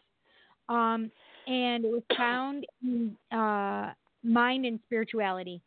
And the headline says, scientists found that the soul doesn't die. It goes back to the universe. But we knew this because of the theory of, oh my gosh, now I can't think of it. I literally just blanked. What is the theory? John, what is the theory? Where energy can't change, or energy doesn't die. Conservation of energy. Right. What is it called again? It's the conservation of energy. Thank you. Conservation of energy. Yeah. I mean, that's exactly what you were just talking about, Chris. Well, and then there was the studies like we had that so one. I can't read it right now, but we had the doctor freaking on, awesome. The one doctor, and he was talking about that when a person dies, when the soul leaves, it does lose weight, as in ounces, but yeah, it was 6 ounces or something. It loses. Yeah, I think it was 3 ounces. I don't think it was 6, but yeah, so it does lose something. But then again, we know that everything is energy in one shape or form or another. Absolutely. And so there are many beliefs. If you just do the research on that alone in your libraries, on the internet, wherever, there's enough stories from civilizations past that will tell you all of this stuff in advance. There's just so much out there, and most people, and this is what kills me about watching some TV shows, especially reality TV shows or interviews like Maury Povich or the rest of them. Oh gosh, come on! They throw all this stuff out there, and these people are dumber than a box of rocks. I'm sorry, but if you would just pick up a book and read just a little bit, you would understand. You know, and not everything has to be written as in the book for dummies. It doesn't have to be that way. Right. There are enough people out there that can tell you what is fact and what is fiction. There's books. There's just so much out there, and it just kills me sometimes. Yeah. But I don't have all the answers. Chris doesn't have all the answers. Cindy doesn't have all the answers, even though she says she does. I do. She doesn't. Not. Just but kidding. think about I tell my children I do. Think about the basic things. It's just like when a flower dies. Okay, like I know like in my place, like when certain flowers die, when they die, all the vitamin stuff that was in that flower or in that plant feeds the surrounding plants and then comes back again. So the energy that was in that flower is now in the next plants that are growing there. Yeah. And you see that with different colored flowers that are being, or breeds or so on and so forth. I don't know where I read it, but there was something that just said that they have proven that trees have feelings and that they can feel, they make friendships. And so go hug your trees, people. It's real. Well, you know that whole thing. It's a bit different than emotions like what we deal with, but human emotions are basically created off of endorphins, the neurological stimulation from the brain and so forth that causes us to have all the gut instincts, love, hate, and so forth, whereas a tree has a natural instinct to grow. However, yes, due to the nervous system of the tree, it still feels pain. It can still feel happy as it grows. That's why they tell you play music for a tree. It's all a part of the cycle. So, and to talk to your plants. Oh, I know, because if you play just negative music and yell at it every single day, that plant's going to die. It will. Yeah, I agree. That's proven. It's proven. Or my mom tried to grow it. Or your mom tried to grow it. Negative, John. My mom has the black thumb. Is your mom negative? No. No, we have She'll green play thumbs music in my for it, family. Talk to it and sing and dance. She'll do all that stuff and it'll still die. Yeah. Poor mom. My mom can't even grow a chia pet. But that's scary. That's sad. But it's the same with like animals and everything else. I firmly believe in it. I want to read Jamie's thing before it disappears. But quickly. But my firm belief is that touch, whether it's human touch or animal touch or whatever, is very important to all of us no matter what. We need the touch. We need that. Yes, I agree. And I believe that plants and trees need that as well. We need hugs. They've proven that human beings need 12 hugs a day minimally just to I'm lucky keep if I going. get 12 I a agree. freaking year. Okay, I want to say Jamie's question, and I would love Chris's opinion on this. I have always wondered, Jamie says, why paranormal activity occurs so much when a murder is involved. That's an excellent question.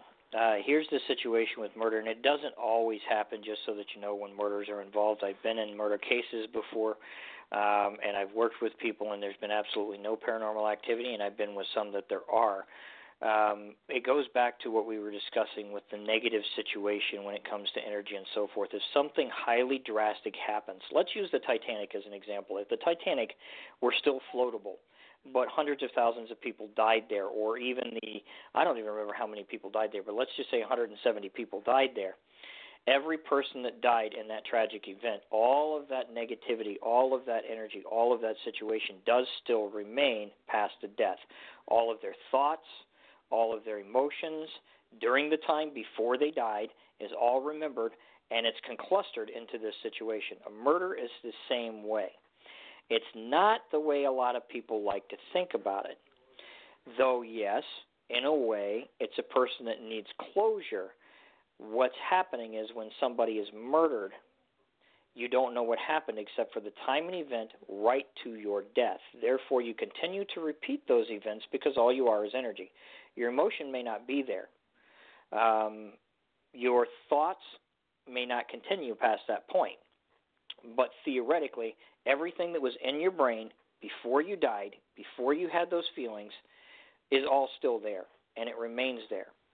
Therefore, if you go into an area, you're going to receive that activity before that. You're going to receive somebody repeating the event over and over and over and over and over again, because that's all that's left. Sad way of looking at it, but it is a scientific way of looking at it. So that's why you see murders and events have high activity in some situations. And think about it. If you were blatantly just instantly murdered for no reason and you have no idea what happened, what's going to happen? Well, that last thought's going to be in your brain. And if that travels on, it's going to remain there until you dissipate into something else. Now, people can take that however they want. People can take that as, well, you can travel on to the next life. Well, maybe you need closure in order to go into the light, whatever you want to say. But the reality is you're stuck at that point, theoretically, because you remember that thought. And that was the last thought in your head. So everything you did to that point will still be there until it's ready to go somewhere else. I like that thought process in that because, number one, I do past life regressions. Not only do I do and see past lives just from the medium and psychic standpoint, I also do past life regressions. So I think it's interesting that the things that we will hold on to in our energy and our mind, quote unquote, and we continue and carry with us from lifetime to lifetime. I'm not saying that all of you believe what I believe. You do not have to. These are my own beliefs and what I know for certain. In fact, these are my beliefs. Now, and yes, Barry, it is called residual energy. Yeah, but it really truly impacts our physical bodies. And I've had people that have had trauma from a past life show up as a birthmark in this lifetime. I've had people that have held on to things that once we were done, they just let it go. So they no longer had to hold on to that memory or that thought. They didn't have to hold on to it in their energy any longer. I think it's amazing. I truly believe that we can absolutely hold on to those thoughts from past lives and from our former selves. And anybody that questions whether energy can create positive and negative results, here's what I want you to do. I want you to go to a motivational conference. Pick one. Pick a guy you like. Doesn't have to be me. Doesn't have to be anybody else. Pick a guy you like. Now, when you go to that conference is going to be so energized if people believe in him that you're going to be fascinated. You don't have to believe in him. Pick somebody you don't believe in. But when you get there, You're going to believe in him because everybody else is going to be positively charged in a room. Yeah. Now, you're going to come home with that. Everybody else is going to come home with it. That's the point of it. Now, the next week, I want you to take a week off of work and go to a call center, and I want you to take the job. I want you to spend 1 week in that call center, and I want you to observe the negativity that can happen in a call center. Oh, gosh, yeah. And I want you to observe what happens. Now, I'm going to tell you, because I know this for a fact, and I talk about this all the time, here's the deal. You're going to find computer systems failing, you're going to find headsets not working, and you're going to find people upset when negativity is in that room, spreading it all across the room, just like the other situation. And that's going to carry on to everything in that room and everything in that building, just like the motivational speech did. Science has proven that positive and negative energy brought on by human beings exists, and it's real. We can't explain it. We have no freaking idea what it is, but it works. It's funny because you don't even have to go to a call center. You can go to the local retail and just have people at the customer service desk and what they have to deal with in one day with customers that are just nasty. How many times even have the we most gone? positive person. No, here's me. another example. How many times have you gone to? Well, let's just throw this out there. Gone to a convention and you're in a lecture room and you're all hyped up and ready to go. You think it's going to be a fantastic lecture, and then somebody becomes negative and it just starts going around that room. Everybody picks up on it. So by the time you leave there, you're bummed. You don't feel good about it now. You're totally disappointed and you walk out pissed off. I've done it. You know? I have left. But the same can be true that positivity can change negative situations. You look at people, if this person has a peppy attitude, positive all the freaking time, and whenever they come in a room, it lights up. You know, it really does. Yeah. And the energy will carry with you till it drains, you know, or whatever. I mean, but like some people like me, they take a happy pill. Not me. I don't think it's working. But, yeah. Jessica, do you think I'm happy for the most part? I think so. I'm positive. Mine depends on the day, to be honest with you. I tend to spend a lot of time these days doing what most people don't. By the way, next year, just so that everybody knows, I don't know if I'll be able to tell you or not, about somewhere mid-next year on Facebook, you're going to have a cartoon series I want everybody to turn into. It's called Parapops. We're working on getting it on Facebook TV. At the time, I'm working out some deals on that. But I realized real quickly in the standard paranormal community, there needs to be more lightweight fun involved in it. So I created a T-shirt company called Bitch and Wear. Bitch and Wear is everything you've ever wanted to say, but you couldn't say it, so I put it on a shirt. I created a cartoon to lightly enthuse and put out there these situations that we all kind of smack our head on and get pissed off at. But nobody ever wants to talk about it because, you know what, you talk about it on Facebook, it just makes you the bad guy, another drama starts, blah, blah, blah, blah, blah. Hey, you can put that into a cartoon, and it makes it hilarious. Because there's reality a lot of negative stuff out there, so something like that, making fun of it sometimes is a good way to do it. Lightening it up and just showing humor, I think that's a great way to do it. There are so many people on social media, like Facebook and Twitter and Instagram, that are so negative about the paranormal field, and because they got burnt by somebody, so now they have gone completely negative, and this person's a jerk, and that person's a jerk, and this person doesn't know what they're talking about, and they start their own little podcast or their own little, live feeds, and then all of a sudden that just keeps feeding other people, and more crap happens. I've seen it over and over again, and it continues to happen. Hey, I'm going to be the first one to admit, I'm not a happy-go-lucky guy 24/7. I'm not. Listen, I can bitch and I can rage. Ask my children. I can too. And it's not an excuse. There are times where I will I need to unload because there's nobody there. So I post it, you know what I mean, to try and make myself feel better. And I have a friend that has reached out to me a few times and said, you probably shouldn't do that. It doesn't look good, blah, blah, blah. And I get it.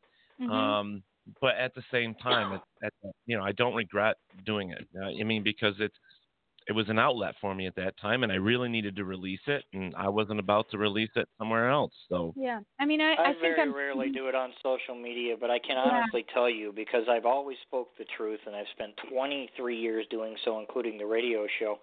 I actually do have hopefully they're gone, they dropped their website. I did have a hate group of about 3,000 people worldwide that like to complain about me every week. I kind of considered it an honor. It's kind of a silly thing, but I kind of thought it was funny. You gotta love makes you but you know, it happens on social media. You got to get used to it after a while, and it frustrates you, but eventually you realize that, you know what, a lot of times these people involved, they have a few things going on themselves, so just let them do it. Don't bother commenting on it. It's all going to be okay anyway. It's not going to disturb you.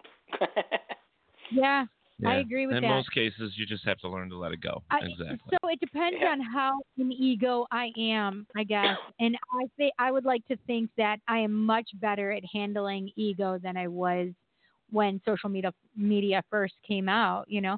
But I didn't like to air like everything. I think I have a tendency to be more private. But if I was pissed, you knew it, because I don't believe that we should put up airs if we have something that is problematic for us and others can relate to it. I think it's a good thing to bring it up.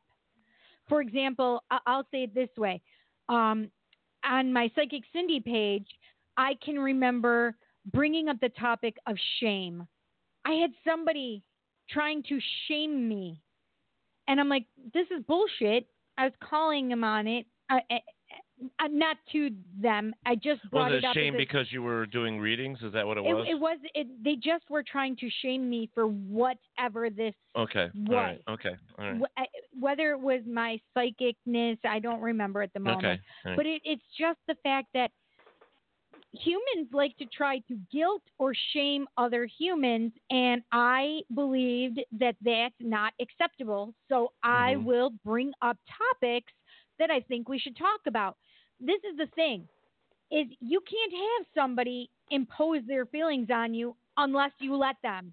That's all will, man. It is. All will. So if they're trying to do this to you, you can say, that's not my truth. I don't believe that. Bye, bitches. Yeah. And you can do that. But it takes me a long time to get over certain things like that, and I know and for I try and work. I know, with you on but these I came from the extreme at one point, because I actually came from the side of where I didn't know how to spare people's feelings when I said things, and so I was beat up it's at called some. tact, right? I was Well, Steve used to say it was, "Where's your couth?" Well, and there's so it's like Capricorns don't have that. I know, they don't and I have am a tact. I know. They don't have I know. couth. I know. I'm a Capricorn. They just say things very bluntly, and it's very hurtful sometimes. I know, and I had to learn to bite my tongue sometimes. But just this past weekend, I put a post. I said, "You are not going to shame me into taking some time for myself." And I put that on my page. I was very proud of you. And I was being shamed. I was being, I was made to feel that way. And then I left, and I turned my phone off, and I disappeared for a few hours. And I said, you know what? You're not going to do this to me. I'm so proud of you. And I preach that every day. The easiest way to do it is to realize you're on a computer, and it's just a screen, man. Just walk away, smell the flowers. It was more than that. It wasn't family. there. It was actually physically from a family member to me, shaming me for leaving the house. And, and my parents, I've been taking care of my parents. They're in their 80s. They're in need of assistance sometimes. And because I wanted to go do something for myself, I was shamed for it. And I said, you know what? Nope, I'm not. I'm going. I'm going. And I went, and I had a few toddies. I sat down with the guys in the band. Not we played toddies? music. They were toddies? Yep. And we played music all night, and we sang all night, and for feeding your soul with good shit, man. Man, you need a break sometimes. You can love people to death and take care of them. And trust me, I took care of my dad for years when he was dying. But you know what, dude? I needed a break sometimes. That's just the way it is. If people can't understand that, then they need to put themselves in your shoes. No, and it is what it is. I mean, but I see other people posting a lot nastier shit or real negative stuff compared to what I put on there. And you know, if once in a while I put a post like that, you guys deal with it. Just deal with it. Oh, you know? it's hideous. You got to learn how to deal with it. I mean, I'll give you a little story. I was used to it in radio. You know, you can be radio, and a lot of people sometimes see me as the Howard Stern of radio. When the radio show comes back on FM, I encourage you all to listen to it. It's going to have some very educational stuff, but don't be surprised if you get some smart-ass comments and a few other things, because I can be pretty blunt and pretty funny, and that's what I do. I mean, that's why people love me. Good tonight. But you know what? The reality is, you got to learn how to deal with these things. When I went into the community, the paranormal community of TV, I came up with a great idea. I want to follow investigators. I want to tell the truth. I want to tell their stories. That's what it's all about. I got tore apart in 6 weeks by a bunch of people that thought they knew more than me or anybody else. And they tore me apart over social media. They ripped me apart. They were calling people that I was filming, calling locations I had booked. They were doing all kinds of crazy stuff. And in the end, I walked away from it because, you know what, that's not me. I don't care what anybody has to say. You know what? I'm me, and if you don't like it, just move on, man. Why bother with all this crap? Do what you do and enjoy it, dude. There's no sense in all the drama. Right. Well, and it's going to be out there forever. I mean, there are investigators and other people out there that think that they know it all, and they are not afraid to post it. I see posts like that every single day. You know, every single day. So, I don't know. That's it. Any more a lot questions? of my stuff is educational. I like to just tell people, you know, hey, this is the educational purpose of it. Give us your opinion, and we'll talk about it. Right. I like to help. It's always been that way. I've always liked to help, and that's why I like what I do in the paranormal and the research. I love that. The history part of it is one of my favorite parts. It just continually draws me in. I mean, it's amazing. That case that we're working on now in Pafar just drags me in farther and farther every time we go. I'm going to mention this real quick. And nothing against the people. I want to go. Nothing against the people, but I'm sorry, folks. If you buy a building, if you buy a house, and you go in and you start to remodel, do me a favor. Shoot. Do not throw anything you find that is in the walls away. No. Don't ever throw it away. Do not throw it away. Holy shit-astrophe. Mm-hmm. Do never, ever, ever throw it away. What's that, John? That's not a word. It's my word. It is a word. Didn't you hear it come from my pie hole? That is a cool word. Shitastrophe? Yeah, shitastrophe. I like it. I used it. What? I like it. Okay. As long as you don't say literally 100 times. Literally. Yeah. We both. You run across stuff like that, you should keep it anyway. I have an archive of, all kinds of things, from locations and history and being around all over the place. Some things given to me, some things found when you're on investigation. I know a lot of people say it. You guys had a show actually talking about taking stuff away from locations, and I'm a big one that, as stupid as it seems, scientifically speaking, I'll do it to see what happens. I'll do it. I'll put it in an isolated room. I'll film it and see what happens. A lot of times to me it's history. That's all I do. I throw it in the closet, and I wonder why there's movement in my closet. Lord have mercy. I have 9 Ouija boards in my closet right now. No. That I have collected. No. And I just take them. I just throw it in the closet. You know, I've had them. They're there. Well, I don't go in the closet. I've been out of there already, so I don't go in the closet, but I throw stuff in there. I just looked up and it says giggles when you said that. I've been out of the closet. Yeah. And Karen Smith had said giggles. And actually, out in my truck, I should let you hold a piece that's in my truck. Is it a Ouija? No. Okay, good, because you know I won't touch it. No, Ouija's nothing. But yeah, I always respect the personal opinion on Ouija boards, but being a part of the science of it and looking at it and going through everything, I can honestly tell everybody that in those 2,000 sessions of Ouija boards, I didn't find anything that people claimed. What I did find out was a lot of this is the state of mind of what you're in. And you know what? Any way you communicate when you're in that state of mind, if you're looking for something evil and it's around, guess what? I'm a prime example. It happened to me many times. It might bite. It might look at you as the ant that you are, and it might swat you. Then again, if it's not there, nothing at all will happen. If something good is there and you're looking for good and good is there, it might respond regardless of how you do it. And reality is everything that you do out there in the field is just like that Ouija board. Turning on that recorder and asking those questions, guess what, guys? You're using a Ouija board. Walking into that location and trying to get a ghost to respond, guess what, guys? You're using a Ouija board. You're doing everything the same way. You just isolate that Ouija board and said, nope, that's evil, brings demons. It does not. Well, if you study the Ouija board, first off, if you study it, where it came from, how it was invented, and what it was used for, why it was invented, you would find that the basics behind that was used by seers, not by the general public. It was created for them. And then combined, actually. It's two different devices that were combined together. Right, it was a planchette. That's the way it started. It was an automatic writing tool at one time. Yep. And, it was developed in, 1100 AD or BC, Japan or China or whatever it was. I don't even remember at the time, but that's where it was developed. And then it was, turned into a Ouija board instead of just the planchette, which is an automatic writing tool. So, yeah, I mean, and you had to be a psychic medium or a seer. That's what it was developed for. Of course, then again, don't take my word for things 100%. I want you guys to always protect yourselves. I'm the guy that dives into a situation. If somebody tells me don't go in the attic because people get attacked by yourself, I'm the guy that goes in the attic and tells everybody to leave. So, yes, we do. We know a lot of people like that. The Yates the Yates will go into anything, so yeah. Well, I was just going to bring something up. We were just talking about it. And I do a lot of that stuff too. So you were talking over me, and I couldn't jump in with you guys talking. I was trying to be respectful, and now I freaking forgot. Let me lick your face. No. Okay, just checking. I'll lick your nose. No, you're not licking my nose. Ask Jessica. No. I do it. I'll still do it. I'll lick her face or something. She do it. I do it. She do it like her do. She went do in her pants. Oh, so this is the thing. Thank you. Actually, it was Kathy. Thank you, because she was talking about dark side, and it's not necessarily that, but it just spurred my memory enough.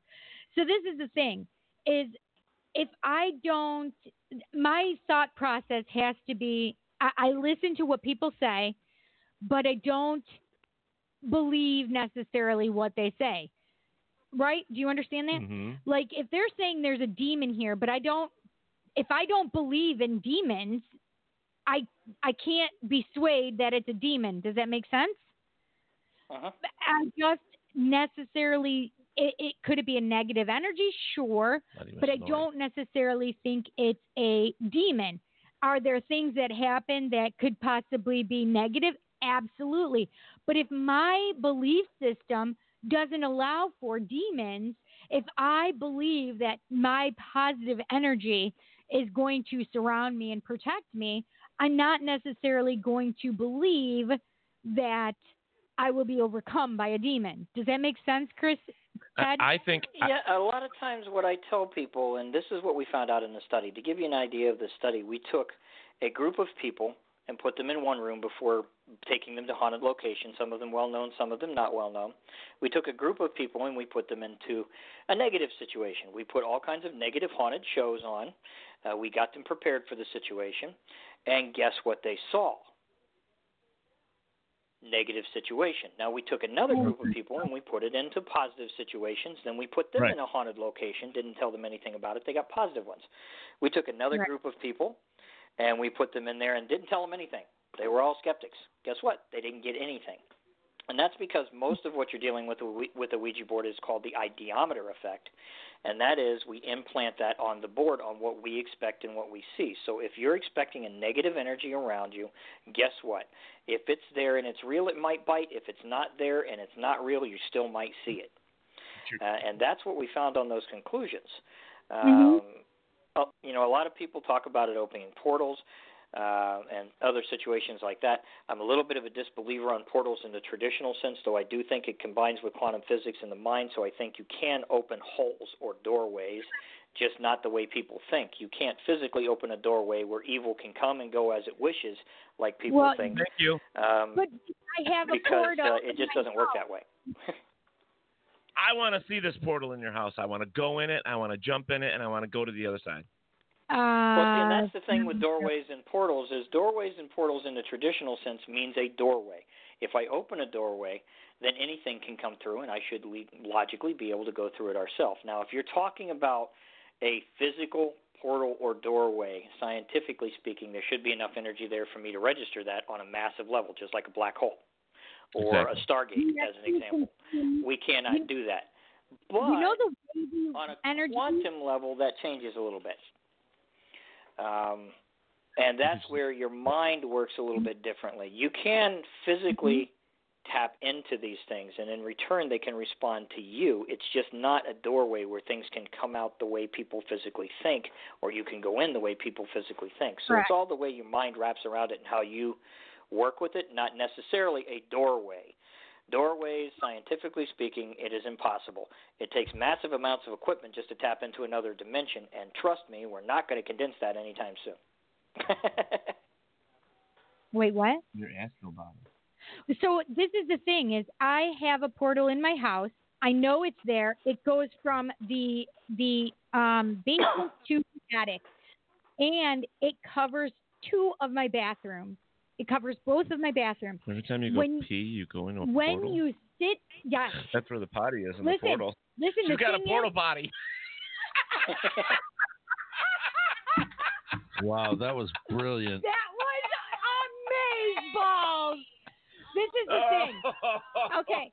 We need a T-shirt bring it that back. says that. Oh my God, yes. We need a portal potty T-shirt. The thing is people that don't know about my house and they go to the bathroom downstairs because it's such a small bathroom. It's just a toilet and a small little sink. People feel super claustrophobic in there, and it's not because of the space. It's because they just feel creeped out.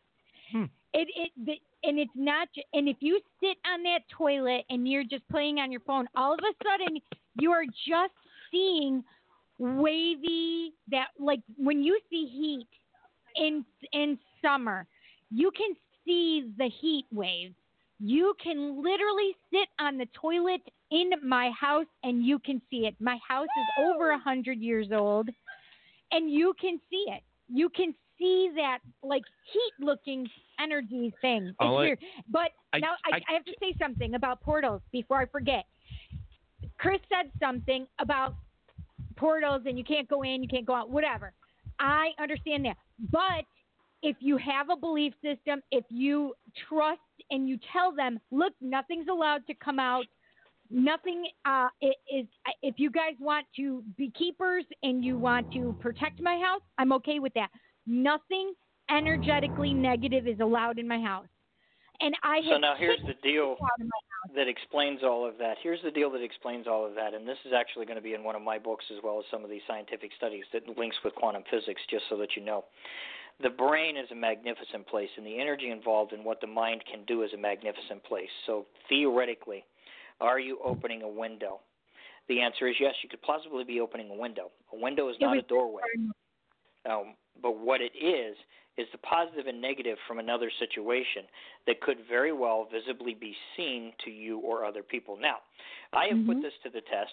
I don't talk about this very often, but I have a very bleak gift, I like to call it, even though I don't like to call it a gift because I'm a scientific guy. And you guys can put me to the test too if you really want to, and you're ever in Ohio, or if I'm in a location with you, take me to a haunted location that you believe is evil. I'm going to tell you right now, if there's something evil there that people call demons, it's going to show up when I'm there. Fact of life. I've scared a lot of investigators away that way. But I was at the Bel Air house as an example, and I was told not to go up there by myself in the attic because things will attack you. Well, nothing attacked me, just so that you're aware, but we conducted a little experiment with their DVR cameras. What is the name of the owner? What? I can't think of her name. Huh? Oh, my gosh. What is the name of the owner of the Bel Air? You shouldn't ask me that, and I'm friends with her, and I can't remember her name either. Yes, literally just eluded my brain. Yes, I love her. I want to go visit the Bel Air, actually. When we were up there with an investigation team, and they're one of the ones that are fascinated and say, hey, come back anytime. That's very, very rare. I conducted a test, and I do the same thing in every situation, and usually that's a confrontation. I know a lot of people say, hey, don't confront these things, but you know what? If you do it properly, it's different than doing it improperly. You don't stand there and try to agitate it. But I do say a lot of things similar to, hey, you know who I am? I have no idea who you are. You know what I'm capable of? I have no idea what you're capable of. Now, this is what they say you do. I don't believe it. So show me representation. Give me some sort of sign. If you're here, I want proof. Now, on their DVR cameras, they did get, and we tried to debunk this. I told them to debunk it because I'm a scientific guy. Debunk these DVR cameras. Maybe it's a reflection. Could be a lot of things. They got these little black holes that would pop up right above my head and follow me around. And they would change shape and continue to follow me wherever I went in the room. So they blew those up, and ironically, there are some strange faces in those portals, as if at one point when I said, hey, look, if you're there, and I don't like to use the word window, hey, if you're there, give me a sign. Prove it. Show these guys that you exist. I want to see that window. And sure as shit, at the end of the night, people were like, hey, look at this, Chris. Hey, look at this, Chris. And then they played it all through, and they've got these little holes with these little things that look like they're kind of peering out. They're not able to go through, but they're just kind of looking at you right over top of your head, which is creepy to some people. To me, it's no big deal. It's science. It's a window. Kind of like time and everything else. We can't travel through time. It's not plausible. It's not theoretically plausible. The human body can't do it. But you know what? Right. It is possible, according to science, to tap in and create a window so you can see time past, present, and future. Science has already proven mathematically that's the case. We have never tested it because we don't have the equipment to do so.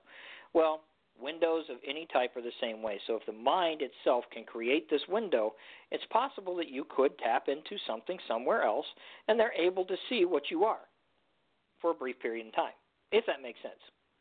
Yeah, I understand it. I understand that completely, to be honest. But I think so. So this was there prior to me moving into this place. I went through the house. It's a rental. I went through the house. I had my best friend with me, who also is very gifted as well. We didn't really talk about anything. We both went through the house. We left the house. We were having a talk about the house, and we both really liked the house. My girlfriend said, Cindy, did you pick up on anything? I said, yes. Did you? And she said, yes. I said, did you feel like it was all the way from top to bottom? She said, yes. I said, did you feel it involved the bathroom? She said, yes. I said, did you feel that I feel that it's a portal throughout the whole entire house? She said, oh, my God, I'm so glad you picked up on it because I was worried whether or not you picked up on it. So you had two people that have psychic abilities. Both of us picked up on the same exact thing. And when people, I don't tell people about my house.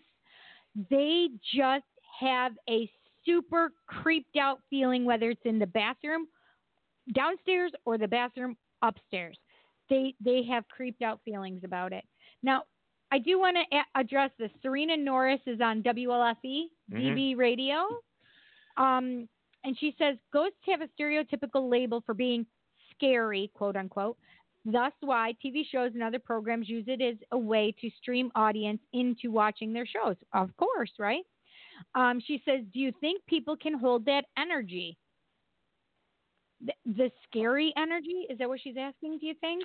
I think it was probably somewhat that we were talking about. Can they hold the energy? Like if you're in a room and the energy is a certain way, like whether it's positive energy or negative energy, can they hold that energy? So that, I think you can manipulate that energy one way or another.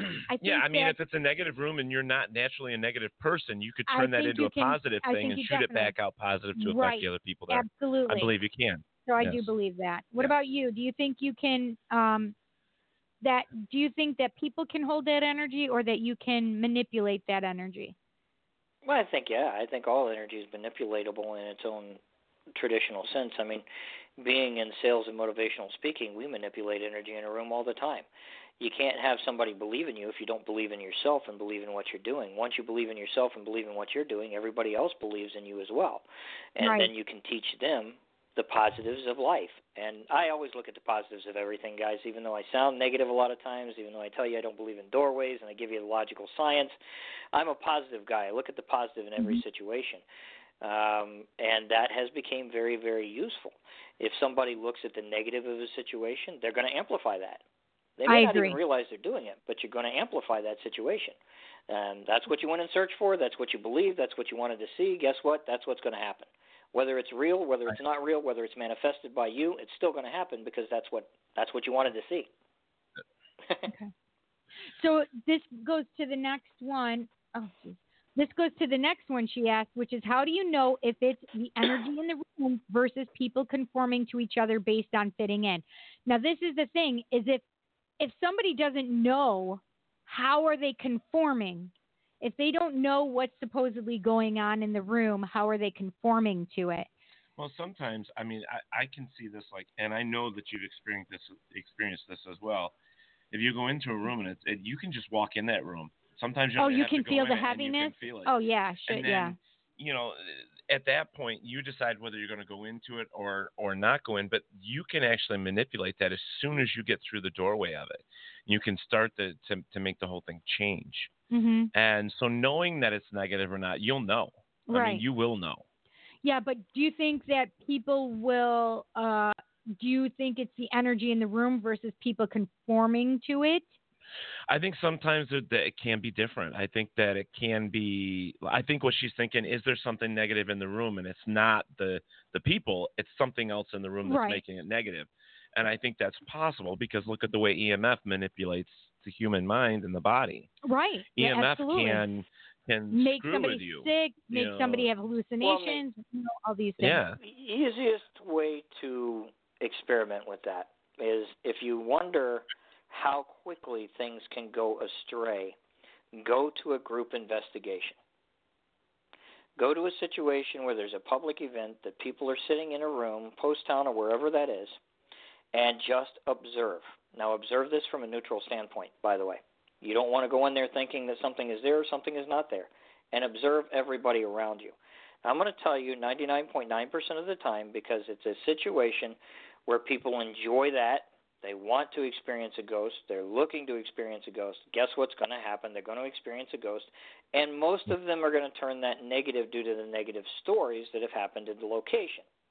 Right. So the answer is a lot of times, yes, people can conform to a situation creating the negativity around you, and vice versa. If you go in positive thinking everything is going to be positive, you're going to create a positive environment. Happens all the time. Unfortunately, we do have that small percentage, as you just mentioned, where it doesn't really matter and there's actually paranormal activity there, and you can walk in and, yes, you're going to feel that weight. Yes, you're going to know something's there. No, you're not going to know what it is, and yes, you're going to have to determine whether you want to stay or not. Right. Right. Well, there at my house we did a not a seance. Well, yeah, it was a seance. We did a seance at my house, and it was with several people. So I had done, it was an open house. We did readings for individuals if they wanted it. Well, at seance, anybody can give messages that they receive. We had stuff that was going on that we couldn't explain. And it wasn't just one of us seeing it. This was a physical manifestation. Some of us saw it as a light that went between us, as a blue light or an orangey yellow light. Some of us heard it as a crack of electricity. Please be quiet down there. We are still on air. And some people just could feel the energy change in the room. So it was pretty crazy. Everybody in that room all had an experience that night, whether they saw it, heard it, or felt it. Right. The only one who didn't was my ex-boyfriend, John, who was laying in the computer room on the floor and couldn't see what was going on, or he was in another room. And sure, his name was John. Well, I call him Fuzzy. So well, it wasn't me. It wasn't me. Anyway, and the only other person who was in the room was Jessica, because she had fallen asleep. Right. and she was on the love seat. Well, I think pretty much what happens with, I mean, we've discussed this on so many different episodes that we know that energy is in everything, and it can be manipulated. It can be moved around from one place to another. We can change it to a point to where, if it was negative, we can turn it into a positive thing, but it's up to us, and we have to be able to decide whether we want to be positive or negative every single day of our life. And yes, sometimes some things have the influence over top of us. Depends on the situation or how we wake up in the morning, if you haven't gotten laid that night. I mean, it really does matter. The things change I agree. and affect us. I mean, Christ, if you wake up at 5 o'clock in the morning, go to brush your teeth, and you brush your teeth with somebody's freaking, I don't know, itching powder or something, you know what I mean? You're not going to be happy.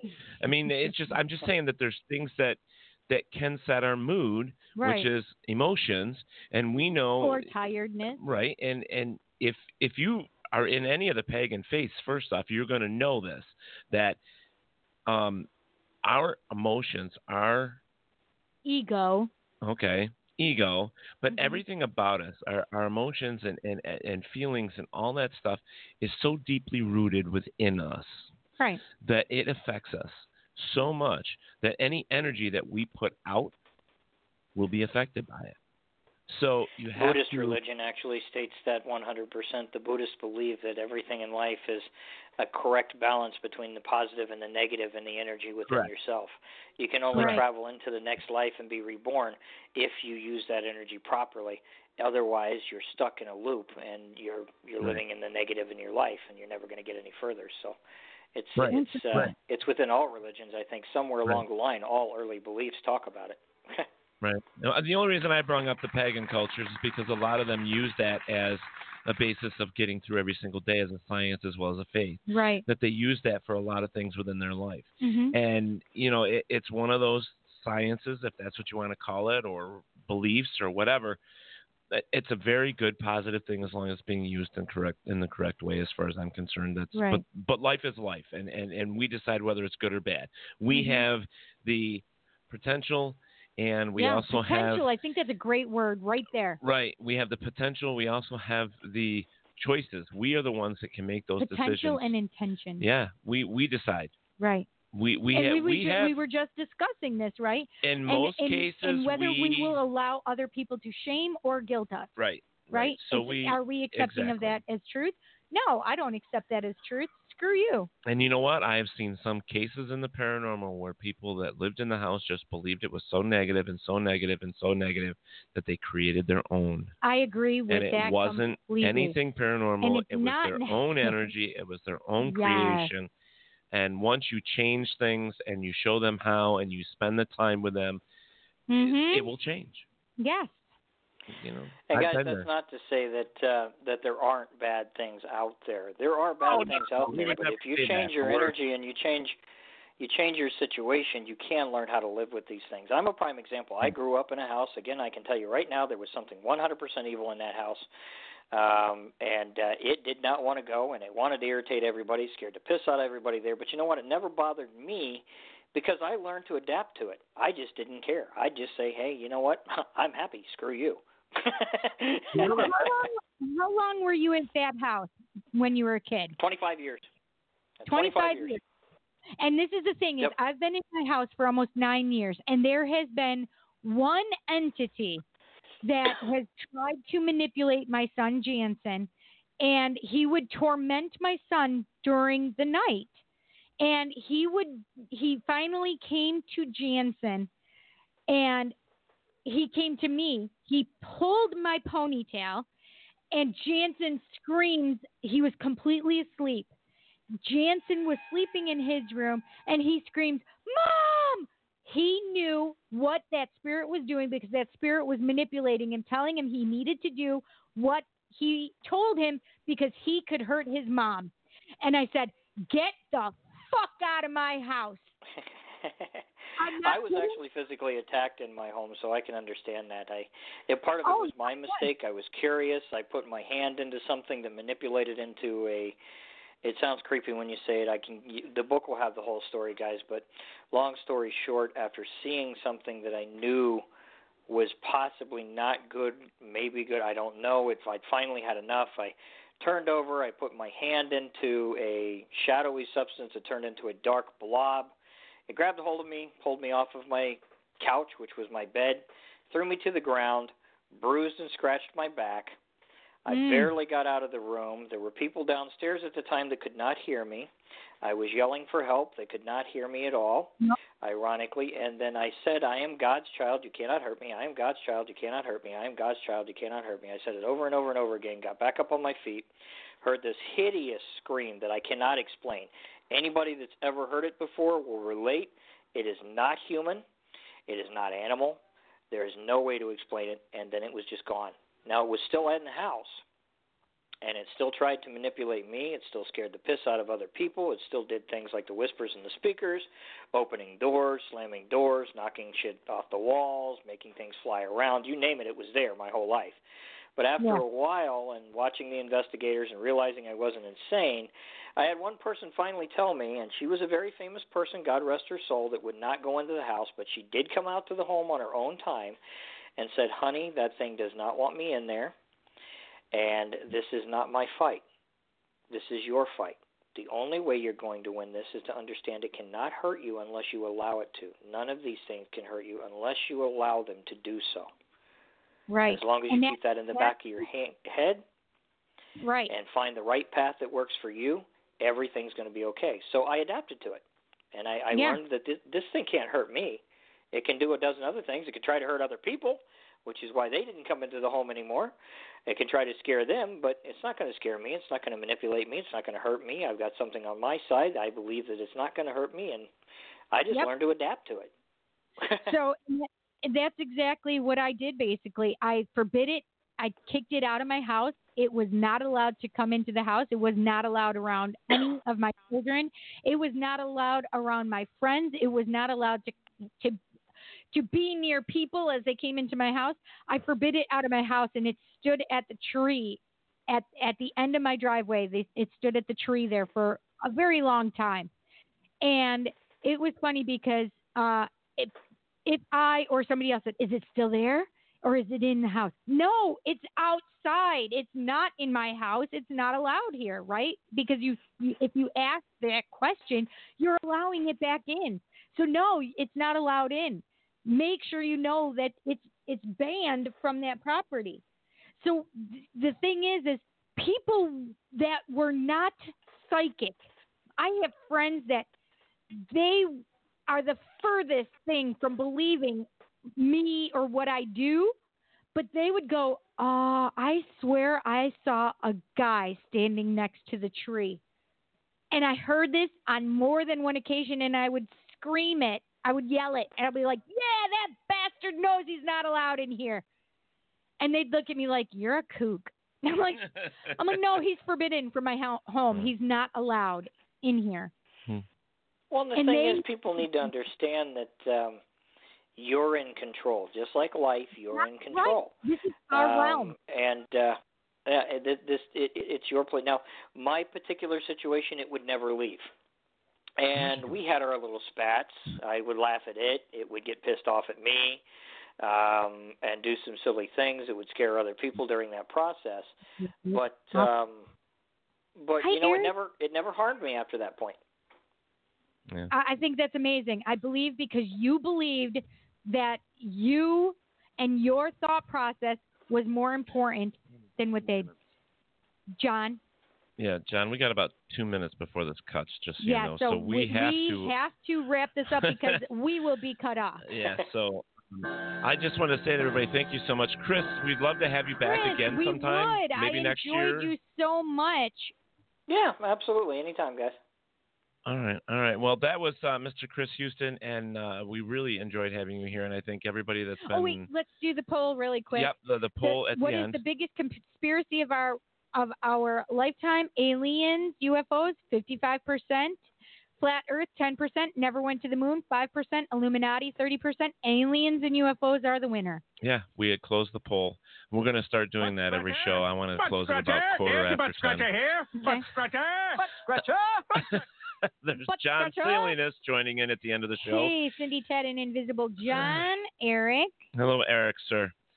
So I hate to cut it so quickly and I know, short but for Chris. unfortunately I we know have to. we do and, because yeah, we're going to be cut off. Yeah. So where are your priorities, you stupid SpongeBob SquarePants? All right, Chris. Thank you Chris, again. Thank you we so will much. talk I had to you a again. Great conversation. We will have another conversation with you again. Thank you again so much for joining us. That was Chris Houston, and his show was a radio show, is Paranormal Truth and Reality. Please go look it up. He still has them in the podcast. And he's going to have a new one coming out, and he's going to be on some TV shows coming around the corner real soon. So Parapops. The Parapops, the cartoon. On cartoon. Facebook. Mm-hmm. And I'm sure if you just Google Chris or Christopher Houston or Chris Houston, you the way I did it was put paranormal with it. You will find him, and just Google him. Absolutely. Nice guy. Yes. Loved having you here, Chris. Yes, absolutely. Awesome. All right, you guys. Happy Thanksgiving, Happy Thanksgiving, everybody. Enjoy your families, enjoy your friends, and enjoy yourself. Yeah. So, and guys, don't forget that wherever there is darkness, there is always the light. We'll see you soon, guys. Thank you for listening to Paratalk Radio with Ted Wolf and Psychic Cindy. Catch us next Monday for another fantastic guest. Please check out our show as well as others on the WLFE DB Radio Network. And remember, like, follow, and share with everyone. Join us at WLFE-DB.com for upcoming shows and so much more.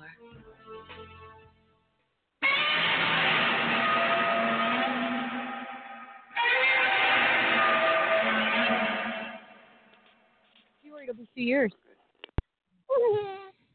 February 12th is when